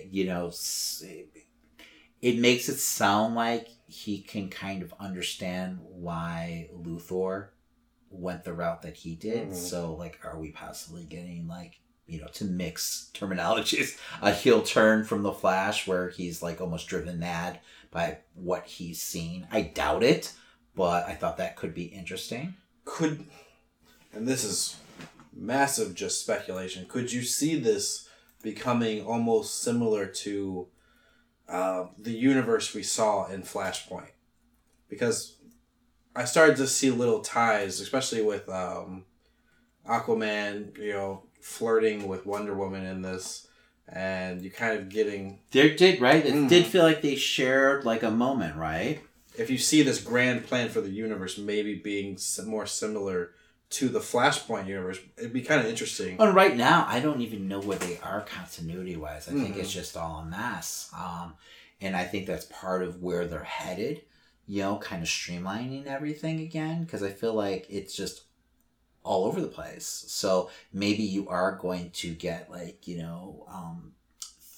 just kind of start points from other and this is all still supposed to be before Doomsday Clock. Well, correct? That's another thing I want to bring up. Do you think what Lex is seeing in that blue light is Dr. Manhattan? I didn't even think about that. Do you think that's how it kind of ties into everything? And that obviously is speculation. But I wouldn't mind that. Maybe the totality is, somehow part of Dr. Manhattan, and maybe that's what's going on here. And then where we end up in, Doomsday Clock is, everything that happens after this. That's the universe we're left with. Because I still don't understand how it's all going to tie in, especially since it's supposed to take place in the future. And it feels like such a different DC in that book. Much darker DC. Yes, and we've kind of seen that now, they're moving towards that. But yeah. So I don't know. There's lots of seeds that he planted here that could lead to some great stories. But overall, this arc just was disappointing, just the way he ended it. There's lots of great moments in this, though, that I enjoyed. It started off like Snyder's early Batman work, and then it quickly just wrapped it all up, and it didn't make sense to why he would do it that way. I agree. I mean, unless it's just a scheduling conflict, and they're just trying to pick up the pieces to get to that point. Like, they have a lot of story to tell, maybe? Yeah, and I mean, like I said, this was a larger issue, and I felt like he probably needed at least 2 to 3 issues more to, like, wrap this up. And they had to, do within 28 pages, which isn't easy. And I didn't feel like it needed everything to be wrapped up. I mean, I get it, but it just... I don't know, they're on such a path of destruction, and they're facing such, insane odds that it felt very, contrived and convenient, like the way they kind of just, figured everything out so quickly. In like one 5-minute meeting, with the Justice League. They're kind of like, okay, you do this, and that's all. Okay, we're good. Break. And they go ahead and they do it in the next issue. So... But, I mean, it's comics, I guess, but, I mean, there's just a way that you can really flesh out a story where, you can breathe a little. And that's the problem, like, with, I feel like the last, issues in a lot of Snyder's arcs lately, there's no room to breathe in between panels. So, I don't know. I was a little disappointed. But I'm still excited to see where he takes this. It seems like he's got a game plan, like, he's got something in store, we still don't know what's coming for Wonder Woman or for Aquaman in the future. Yeah, and they tease that big time. So yeah, I have no clue where he's going, no clue whatsoever. So I wouldn't be surprised by anything, though, honestly. So and then we have Evil Bat Joker again. Yes, at the end of the book, it shows Luthor is bringing him back. So I don't quite understand exactly why to help him. I guess he thinks that his input will help. I don't. Yeah. I mean, okay.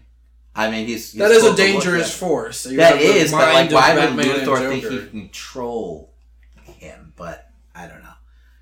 Doesn't seem like a logical move for Luthor, But it feels again, like he's had his future torn literally. Right from in front his of yes, from his grasp. Yeah, so he's a desperate man at this point. So all right. We'll see hey where man, this goes. we're excited to see the character again. So he was probably the best thing that came out of Metal. So, but all right, man. Is that going to do it for comics? That's going to do it for comics this week. We have to move on now to Hell in a Cell. Have you heard of the classic original show? Well, this is it. Hey there. It's Sean from Timmins, Ontario, Canada. Greetings, Seamus from Michigan City, Indiana. Hi, Sean Vanderloo here. I'm the host of the Rusted Robot podcast and the Soul Forge podcast. Hey guys, it's Seamus. I host Chewed Gum, Tuesdays with Mary, MMA Pit podcast, crime and movies, and a bunch of other stuff. It's the classic original show. This show is a comedy featuring Sean and Seamus. Canada meets Indiana. Tune in for a good laugh at DramaCityProductions.com, Stitcher, Spotify, Google Podcasts, and soon to be iTunes. Drop those iTunes reviews, guys. We're going to be here all the time. Thank you! My name is Boris, and I am your Russian lover. I am Russian, but I am in no hurry. Alright, so we have the Hell in a Cell pay-per-view this weekend. And we're not going to be actually recapping Raw or SmackDown. We figure we just kind of do it while we preview Hell in a Cell. I mean, it's the go-home week. It's pretty much them saying, so the matches. Yes. Please watch them. Yes, so it makes sense. But alright. And this is not in any kind of order whatsoever. I don't believe there's been any other matches announced. I pulled this up last night, and we watched SmackDown just like an hour ago, and I didn't hear any other announced matches. So, starting off, we've got the SmackDown Tag Team Championship match, and I'm guessing it is pre-show bound. Yes. And the reason I say this is because it's New Day versus Rusev Day. Machka. I was really disappointed that the Bar did not win that match. So, I mean, they must be really trying to, like, keep Rusev happy. I don't know if being on the pre-show is going to really be keeping him happy, but I don't know. I'm kind of done. Like, I just feel like the bar's just been there and they've been completely wasted on SmackDown right now. So from where they were at with Raw to now, I mean, just seems ridiculous to me. So I'm sure they'll probably be the next to contend for that title, but I don't know. I don't really have any interest in this match whatsoever. I'm still waiting for Rusev or Aiden English to turn at this point. So predictions for the match, Christian. New Day definitely wins. Yeah. And I don't know if it's because of Aiden or if it's because of Lana. How would you book it? I would have it be a pin, like a clean pin over Aiden, and then Rusev goes nuts. Okay. And just beats the hell out of Aiden. So you put Rusev in the heel role? Yes. Yeah, I think that's where he's, I mean, I know now he's over with the fans, but I feel like that's where he's best served as a heel. Will Aiden be able to hold on and survive as the face in this kind of feud? No, but he'll just be cannon fodder for Rusev, to set him up as, a monster heel again. So, but I like that booking. I agree with you. I feel like New Day probably wins this very easily. I feel like it might be a case of Aiden, like, somehow costing the match, either by taking the pin or doing something that, causes Rusev to get the pin. But I definitely feel like New Day's going over here. And then, yes, finally, because I feel like this has been teased for months now, we have the breakup of Rusev Day. But I wouldn't be surprised if it's just a pre-show match and we get nothing. Yeah. We have another month of waiting for them to finally just, be done with this. And then we could focus on actual tag teams. But anyway, I mean, the club's not even on the show again. I'm trying to think Sanity is nowhere near the show again. But whatever. Next, we have the Raw Tag Team Championship match. Dolph Ziggler and Drew McIntyre are newly crowned champions of just like 2 weeks ago versus The Shield, Seth Rollins and Dean Ambrose. Whole lot of dogs. Yes, whole lot. We got the Dogs of War, which we found out seems like the name they might be going with, and the Hounds of Justice. Predictions, Christian. My gut says that the Shield will just sweep at this pay-per-view, and we'll have Seth Rollins and Dean Ambrose win. Okay. How would you book it?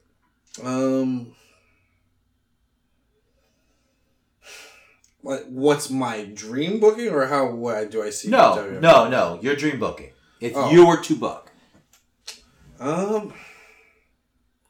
I'd probably have Rollins and Ambrose win clean over Ziggler and have McIntyre turn on Ziggler. Oh, because I want McIntyre in a singles role going after And you want him as a heel. Yes. Okay. All right. For me, I would have Dolph and McIntyre go over. And I would also,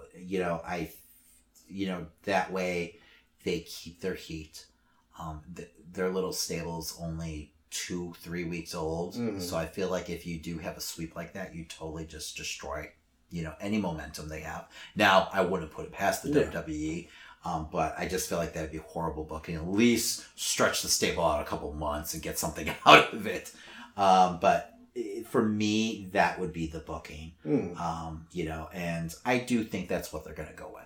So I feel like there's a big chance that's going to be all of them standing tall. Oh, the Dogs of War? Dogs of War.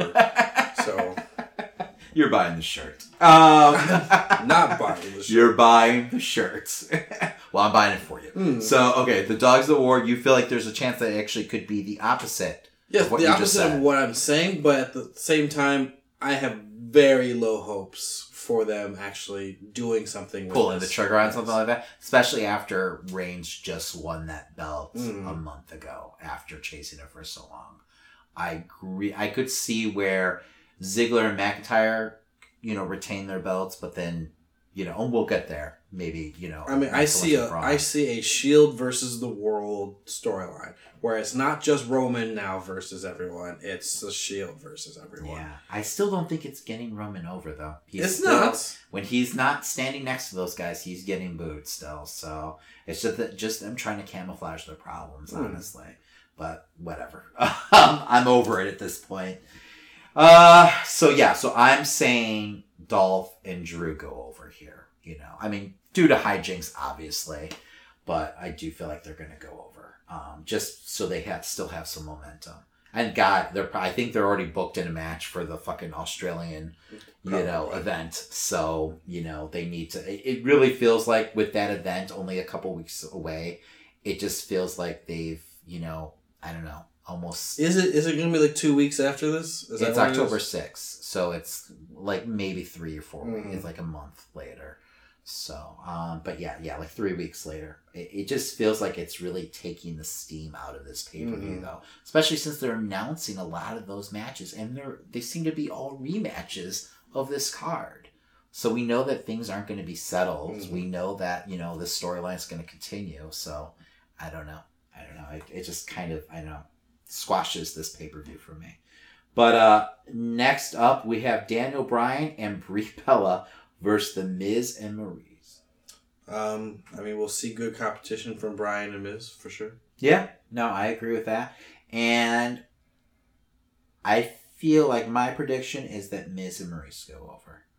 I think Daniel Bryan's going to be chasing after The Miz for a while. And you're going to have Miz just kind of, getting these bragging rights snowballing and just getting so intense that you just are dying to see Bryan finally win against The Miz.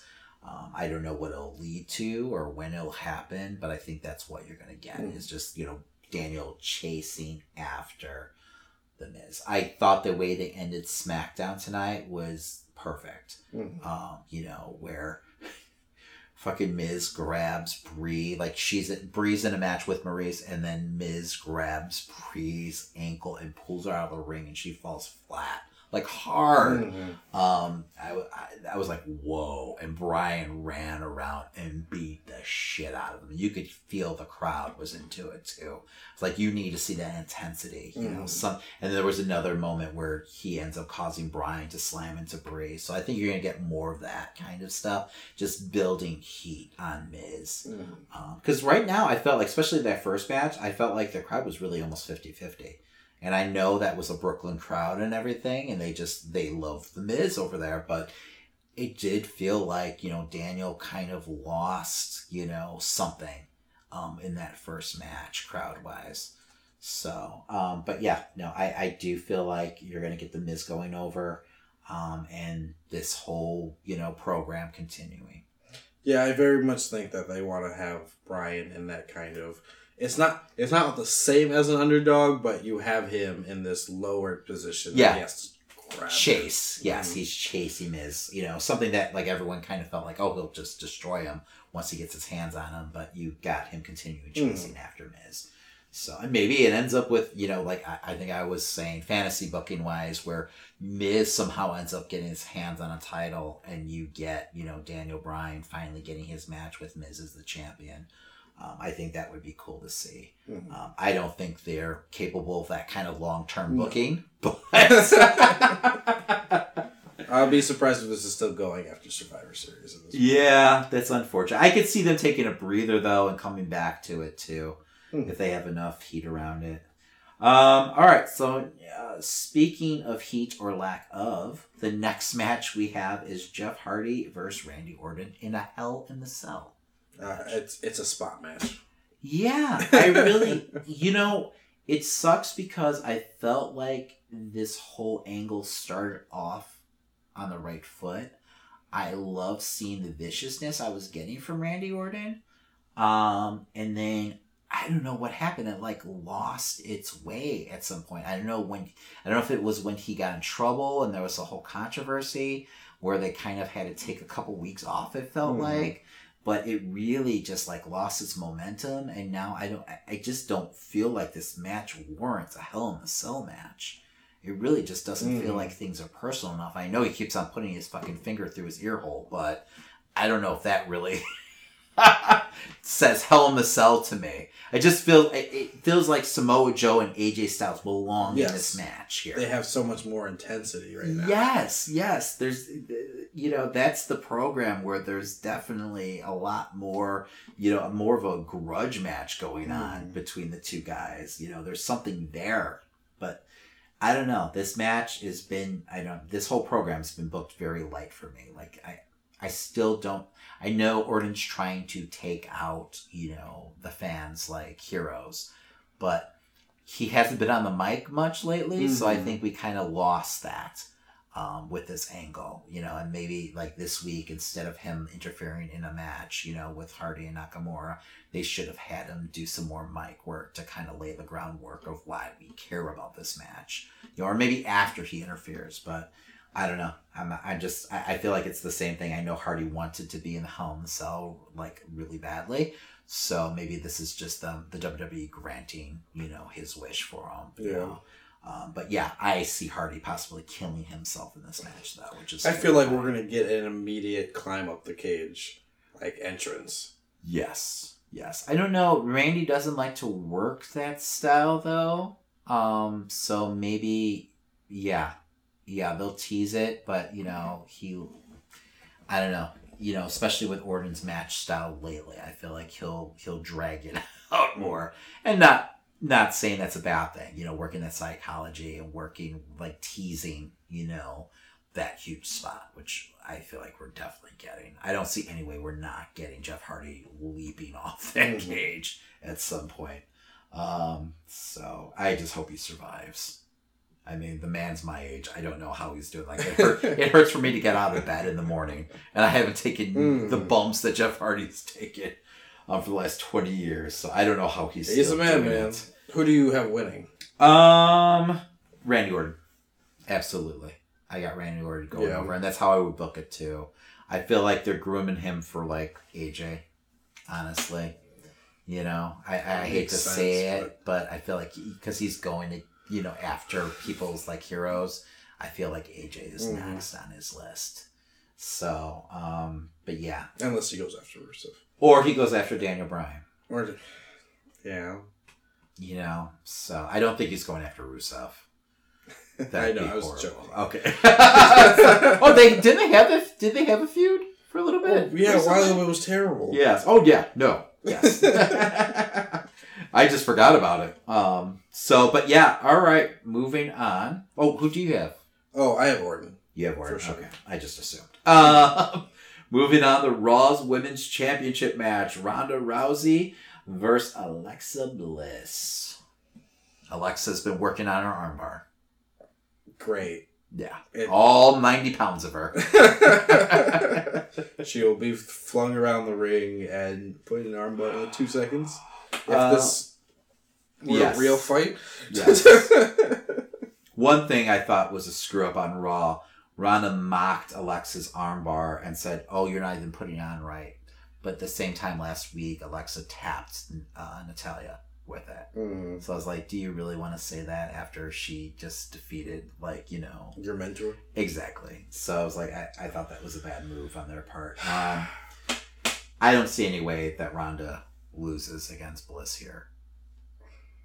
Do you? Yeah. No. But are we pulling the trigger on Natalya yet? Or are we holding off? Or we haven't had Nia in a while.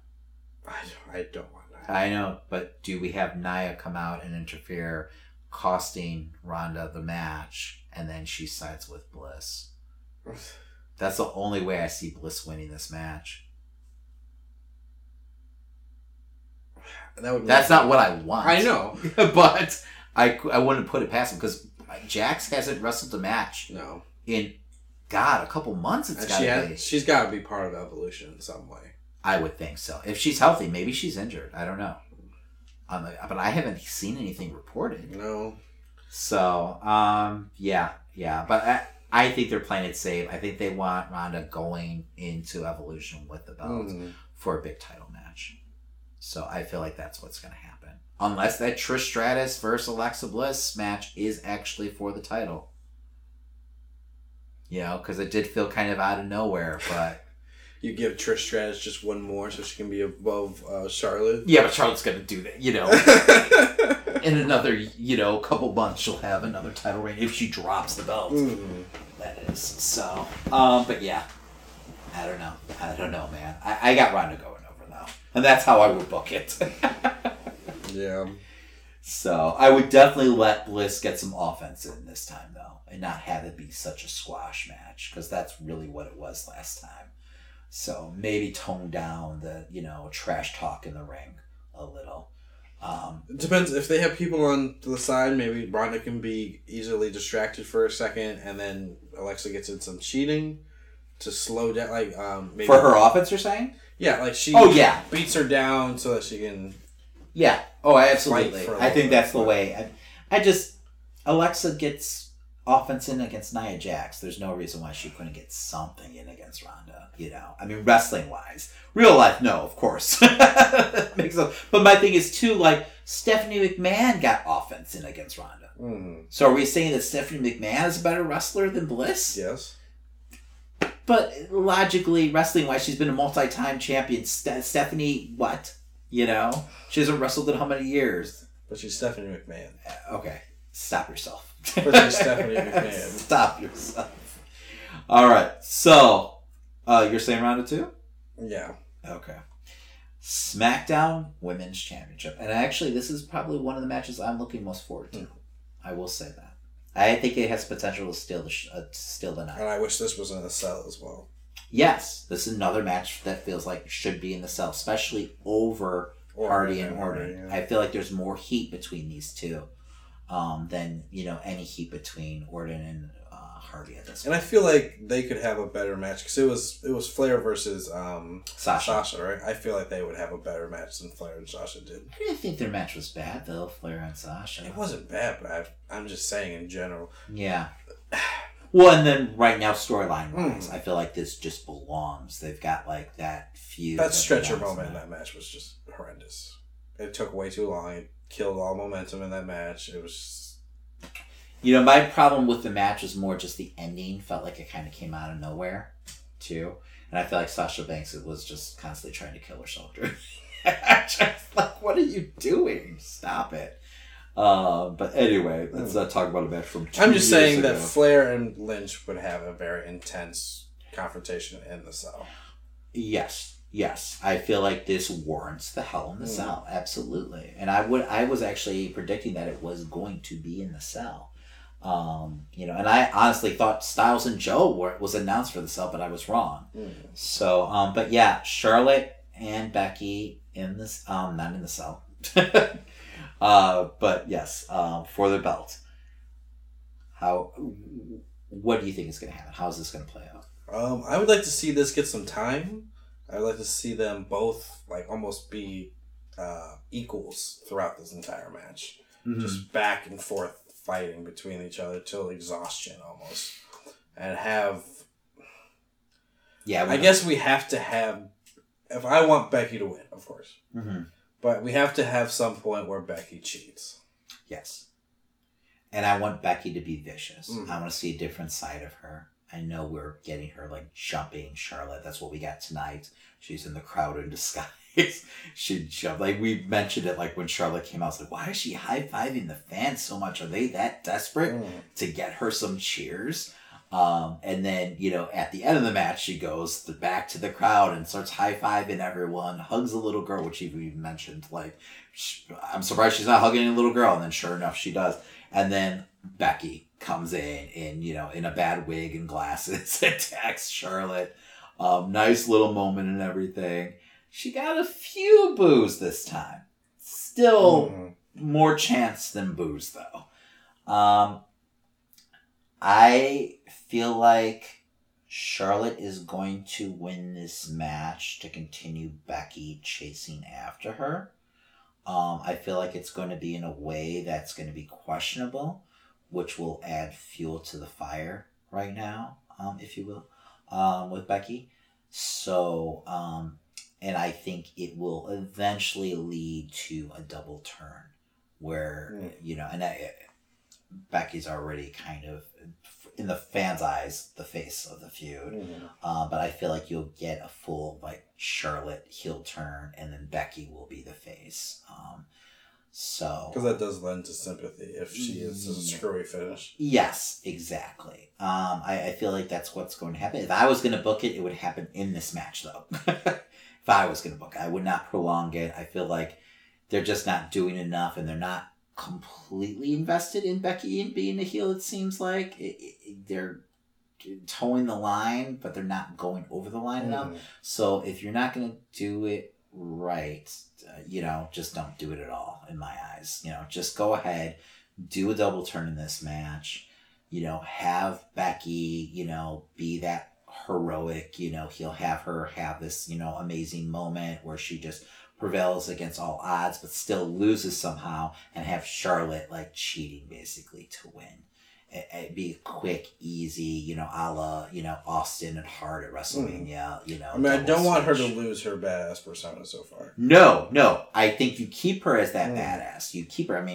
Austin didn't lose a thing. It made him more of a badass. So I think you can do it in a way where she keeps her steam and she can keep that edge to her, but you have Charlotte as, the natural heel that she is now.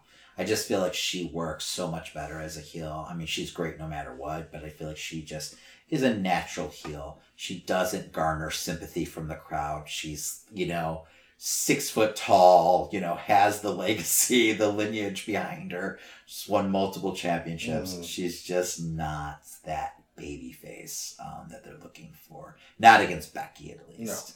So, yeah, that's exactly what I think is going to happen and how I would book it. So a little bookend on that. Next we have AJ Styles versus Samoa Joe. All right, Christian, where are we going with this? I think I want it to be Joe winning the title. We do have another pay-per-view event in Australia. Once again, what I was talking about. I feel like it's taking heat from this, pay-per-view completely. I know they're getting tons of money for it, but at what cost, I don't know. If we're thinking in grand scheme of things, now that you've mentioned Orton, I feel like that would be a good title feud after, to have Orton as, I'm trying to take away your heroes, right after, we have Joe. This whole storyline with Joe, pointing out that he's heroes to the fans, but he's not a hero at home, and all this type of stuff going on there. That's I think that's another good progression. I think it'll be a terrible feud, but between Styles and Orton? Yeah. I think they could have a good match together. I'm not worried about the match. The actual angle? Yeah, the angle I feel like will be... See, I enjoyed what Orton started with, but I feel like they got away with that for some reason. I don't know why. I don't know. They almost forgot about it. They need to go back to that and it was borderline his mission statement. Yes, exactly. He was just trying to ruin the fans, heroes, and really destroy everything that the fans love, and I liked that. And I liked the viciousness that he showed in doing so, but they just got away from it for the last month, it feels like. And he really needs to regain that heat, and maybe that's what the Hell in Cell is going to be about. Maybe he just dismantles Hardy and does something horrific to him, like an RKO off the fucking cage. But yeah, so Randy would never agree, but he wouldn't, and I don't blame him. So, but anyway, I feel like they're really grooming Orton and Styles in a program after this. So, yes, I have Styles going over here. I don't know. I know they have a match in Australia, so I feel like it's probably going to be either a DQ finish, a la the whole Nakamura program that they ran.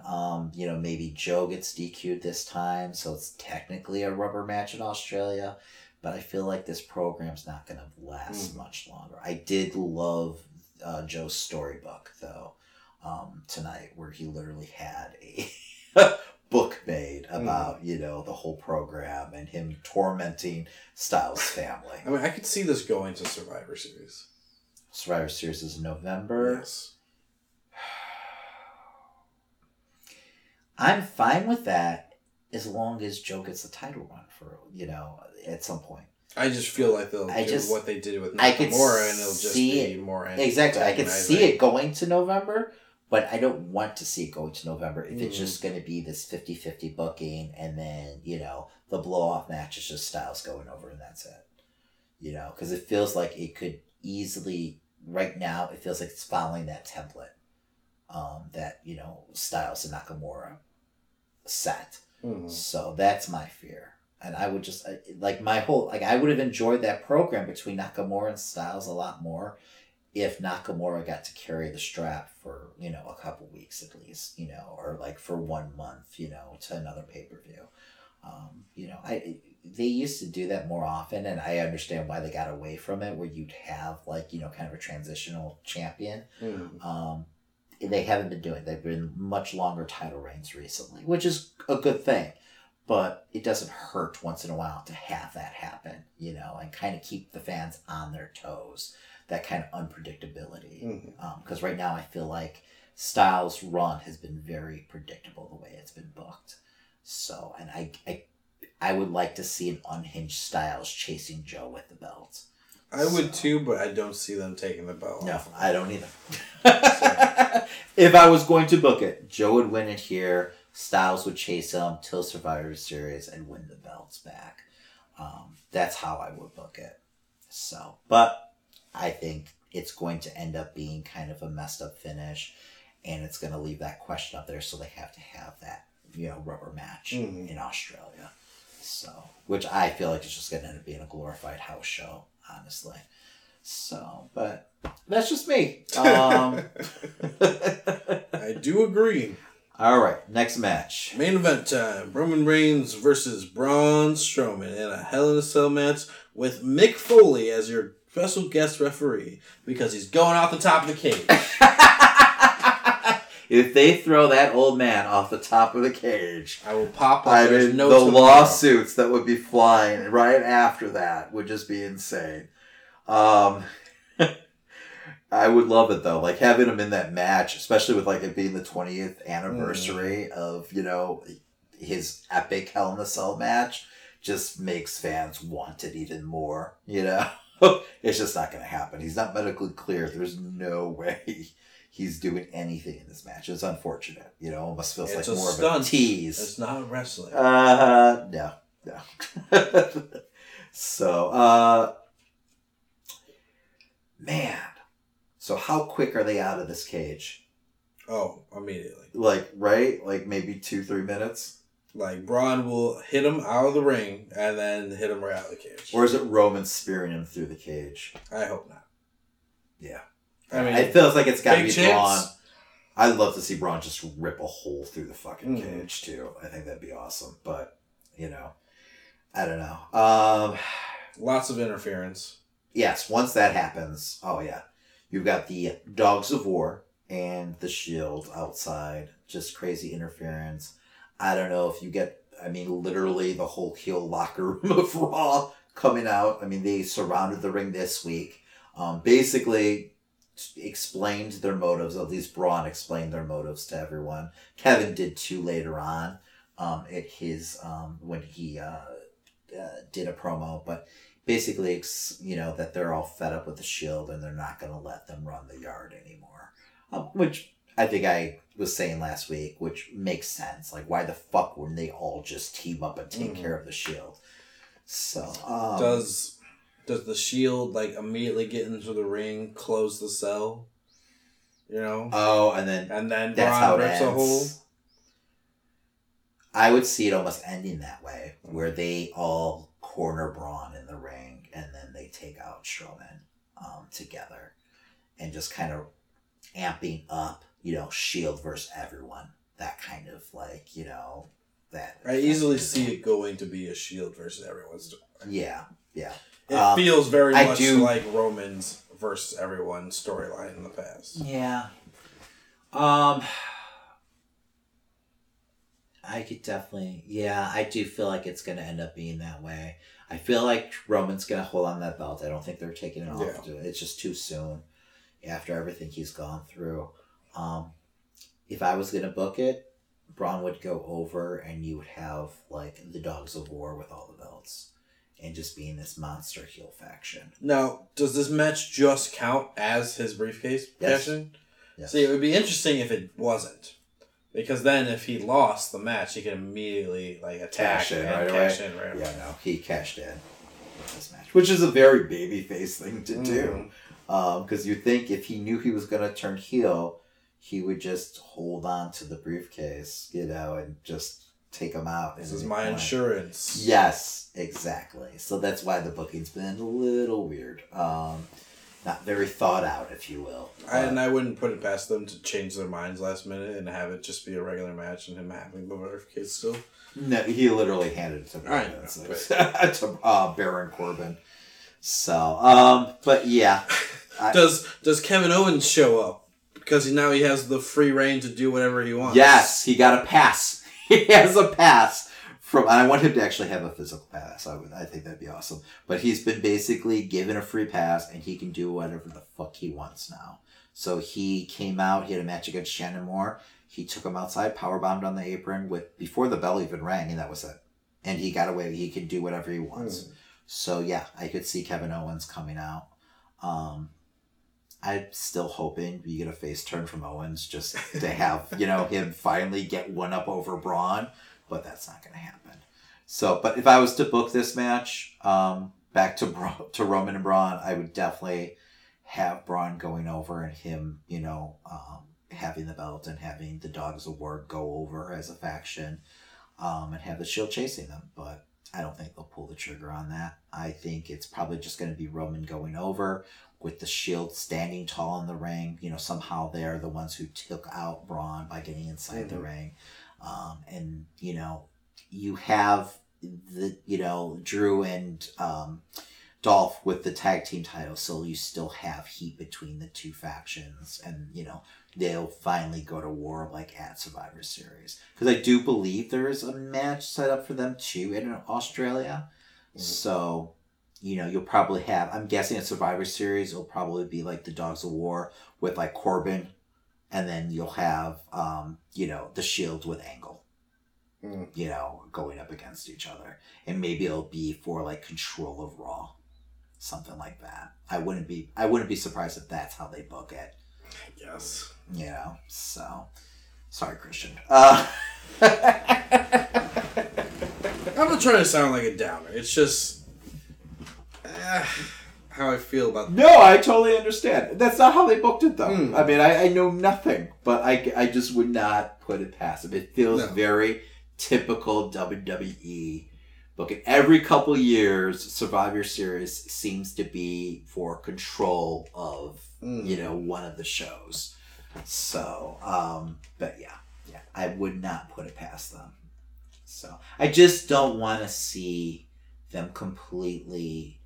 snuff out any heat that the Dogs of War have right now. I think that'd be unfortunate, because I feel like they could at least milk this for another 4 or 5 months if they really wanted to, if they do it right. Because I do dig a good heel faction. I feel like they do have potential of being that. Add a few people here and there, I think that it could work. And then you have like you said, the Shield versus everyone, but in this different light where they're warring against this faction. So, but yeah, that's where I see the pay-per-view signing off with Roman and the Shield, standing tall. I have all of them holding titles, fireworks going off. That would just be... I feel like it would just destroy confetti. All their heat. I hope they learned with what they did to the Nexus, because that's pretty much what they ended up doing. It just killed them right off the bat. That stable meant nothing afterwards. So, I wouldn't put it past them, but the Shield's the greatest faction of all time. Oh, God, that makes me sick. What do you think about Bray Wyatt's comments about that? Where he actually posted that, And then he said, this is why, I'll be back soon, but this is why I do the things that I do. And it had the list. And I didn't even put it together. The Whites aren't on that list at all. So it kind of teases that, White might be coming back with some friends. I mean, it'd be interesting if he got a push, but he's not getting a push. He'll get a push, but then they'll end up destroying it. Yeah, yes. Exactly. He just won't win any matches. Mm-hmm. He'll get plenty of mic time. He'll have as much TV time as Sanity. Book that. Speaking of Sanity, would you put him with Sanity? I think having a good mouthpiece with them right now would be brilliant. Yeah, it's like they haven't discovered that Eric Young can talk. Yeah, I don't know. I don't get it, because Eric Young is decent on the mic, so I don't know why he's not more of a mouthpiece. Because he talked on NXT, right? A little. I feel like more than he is now. But on TNA, I mean, he did everything, man. He was a utility player on that program, so he could do everything. I could see them taking Bray and Harper and teaming them with Sanity and just having this monster faction just running SmackDown. I think that would be awesome. It would be awesome, but they're not going to do that. I don't know. A monster faction? Yeah. They haven't done one in a while, so it would be cool. Well, the Shield was a monster faction, if you will. Not that size, though. No, a giant faction? Yes. Yeah, but I feel like Sanity would be just the grunts that Wyatt would be using to protect himself. But I think that'd be fun. If that's running on SmackDown, who is his adversary? Daniel who is he Bryan. going? He's just going after Daniel Bryan? I think he's going after everyone, but I think Daniel Bryan's the one who stands up against him. And they have a past. So that's fantasy booking. They'll put him in some shitty fucking tag team. They were talking about him also coming back as a face at one point, which I was like, I don't want to see him as a face. He doesn't work. But that tweet lends me to believe that no, he's not coming back as a face at all. Also, there was a rumor, not to drag on the show. You're fine. But, I know I'm fine. But there was a rumor that Heyman is supposed to be putting together a faction. That they want Heyman to lead a faction in the WWE. Now, do you put Heyman with a group like Dogs of War? Or do you give him something new?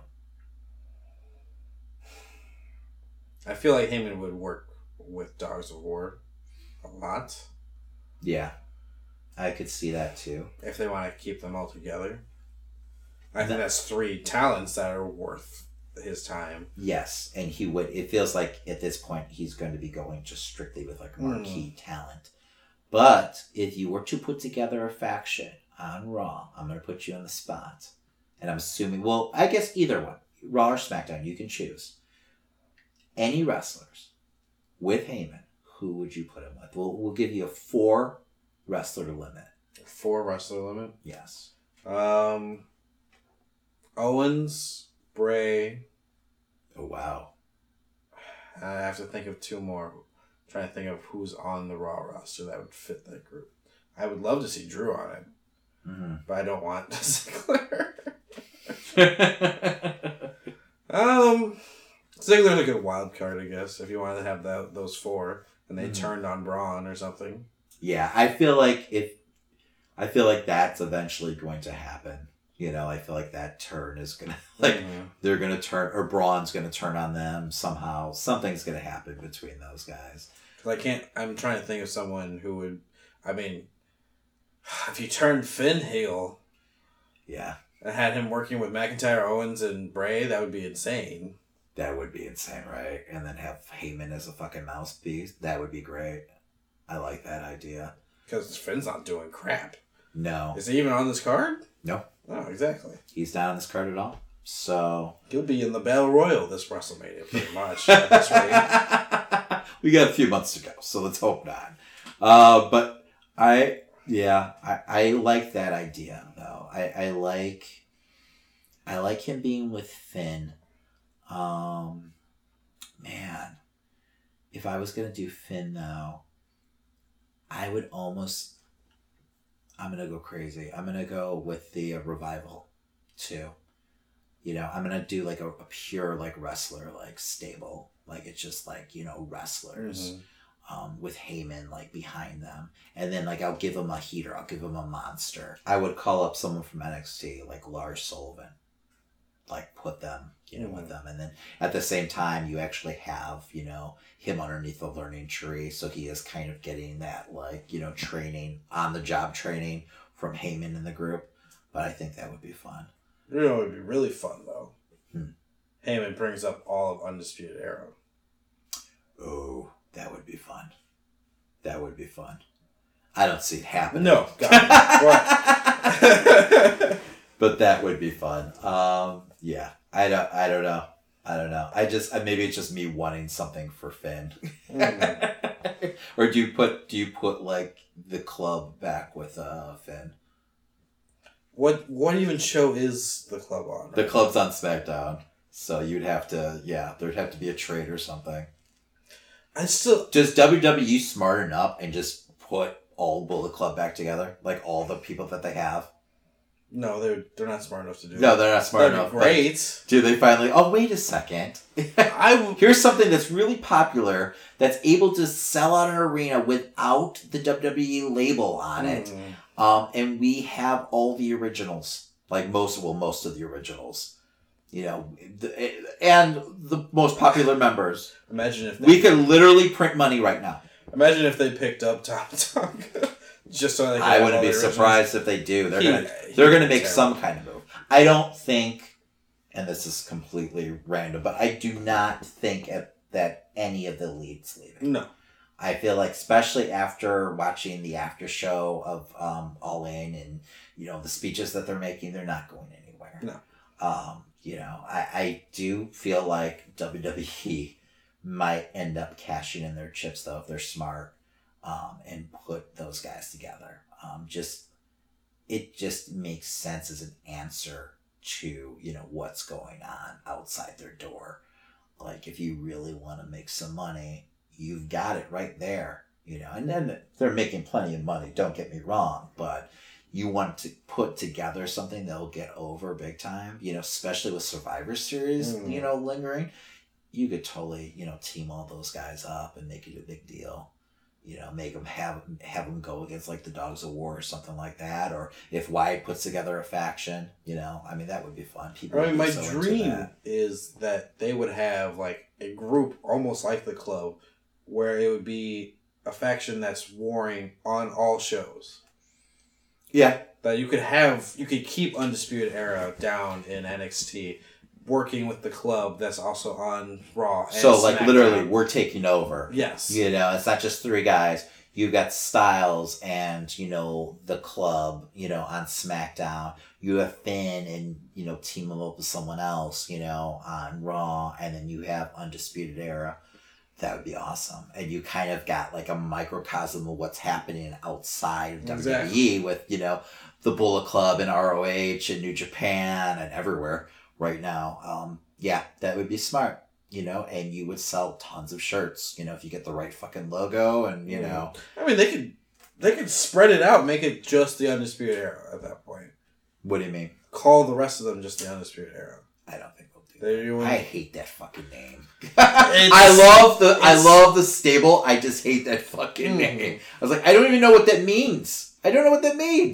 They're undisputed and it's their era. Okay, whatever. Sure, guy. Been beaten. I'm just saying. Just do some kind of... all you need... that logo is so important, all you need is get your best design team, like, guys on it, and just have them fucking... as long as it's not the gas mask with the stores. No, that's so generic. Yeah. You gotta give them something a little more clever, but edgy, But yeah, and let them know who they really are.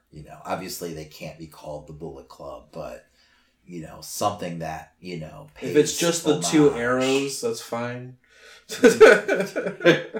So, well, we went on a tangent. Yes. But that's going to do it for this week. Yep. All right. Before we go, we have some shout-outs to some podcasts that we think you should be listening to outside of our network, of course. All right. And who might that be? So, we are looking at Pitney and Amelia's Bitchin' Boutique. Fruit and his fly filling your ear holes with fun on all platforms. And they talk comedy, pop culture, nerd culture, horror, and spirituality. Go ahead and check them out. And they've got the hashtag Modern Family and LGBTQ. So yeah, just a fun podcast. Give them a listen. Next we got For Better or Worse. For Better or Worse is a podcast where a married couple with the opposite tastes force each other to watch their movies and shows, and then talk about the experience. Hell no, would I ever do this with my wife? I couldn't handle watching, 52 episodes of The Housewives. So, and trust me, it works the other way around. She would not want to deal with watching wrestling or, some of the garbage, as she would say, that I watch. So, but yeah, so give them a listen. That's a daring podcast now I feel there. like we have to do an episode. She would have no part in that. Trust me. Next is The Monster's Closet. A controversial podcast where semi-grown men discuss video games as their very lives depend on it. And they're talking PC, XB1, Switch, and PS4. Xbox One, XB1. Whatever. That's what it's written on the page, okay? Jeez, Christian. Next we got Piping Hot Tea Podcast. Piping Hot Tea with Vince and Emily, a comedy podcast where we discuss everything and everything. Oh, anything and everything. Sorry, guys. Give us a listen on SoundCloud, iTunes, and Google Play. You could say they've got the hot tea. Oh, God, Christian, that's awful. I apologize for Christian. It's 1:30 in the morning. And then once again, go ahead and check out our new network. Yes. Drama City Productions. Yes. That's right. So check out us over there and check out all the awesome podcasts. Yes, if you Google them, their website shows up immediately. Yes. So definitely check them out. Head over to their site and click away. And outside of Drama City Productions, you can also find us on iTunes, Podbean, Spreaker, Spotify, iHeart, Stitcher, TuneIn, Player FM, and many more. Because Google Play. Google Play as well, There we go. Because we are on almost every single podcasting app at this point. That's right. We're also on all of your social media. Yes. Facebook, Instagram, Twitter. We're on Twitch now. Yes. So go ahead, follow us there. We try to bring different content on each one of those platforms. Mm-hmm. And then, did you say iTunes? Yeah, I said iTunes. Okay, make sure, please, people, rate, review, subscribe. Yes, for God's sake, subscribe. All that good stuff that every podcast asks you to do. We need it too. Okay. So it helps us do what we do. And when you're done doing all that, make sure you check out our house DJ. That's right, Mr. Greg Brebner. You can follow him on SoundCloud. You can actually download our intro right now. You can make that your literal ringtone. Yes. So and I it's free. Suggest it. Exactly. And it's free. So and then you can also check out our house band that's playing right now. Them Guilty Aces. That's right, Chicago area band, awesome rockabilly vibe.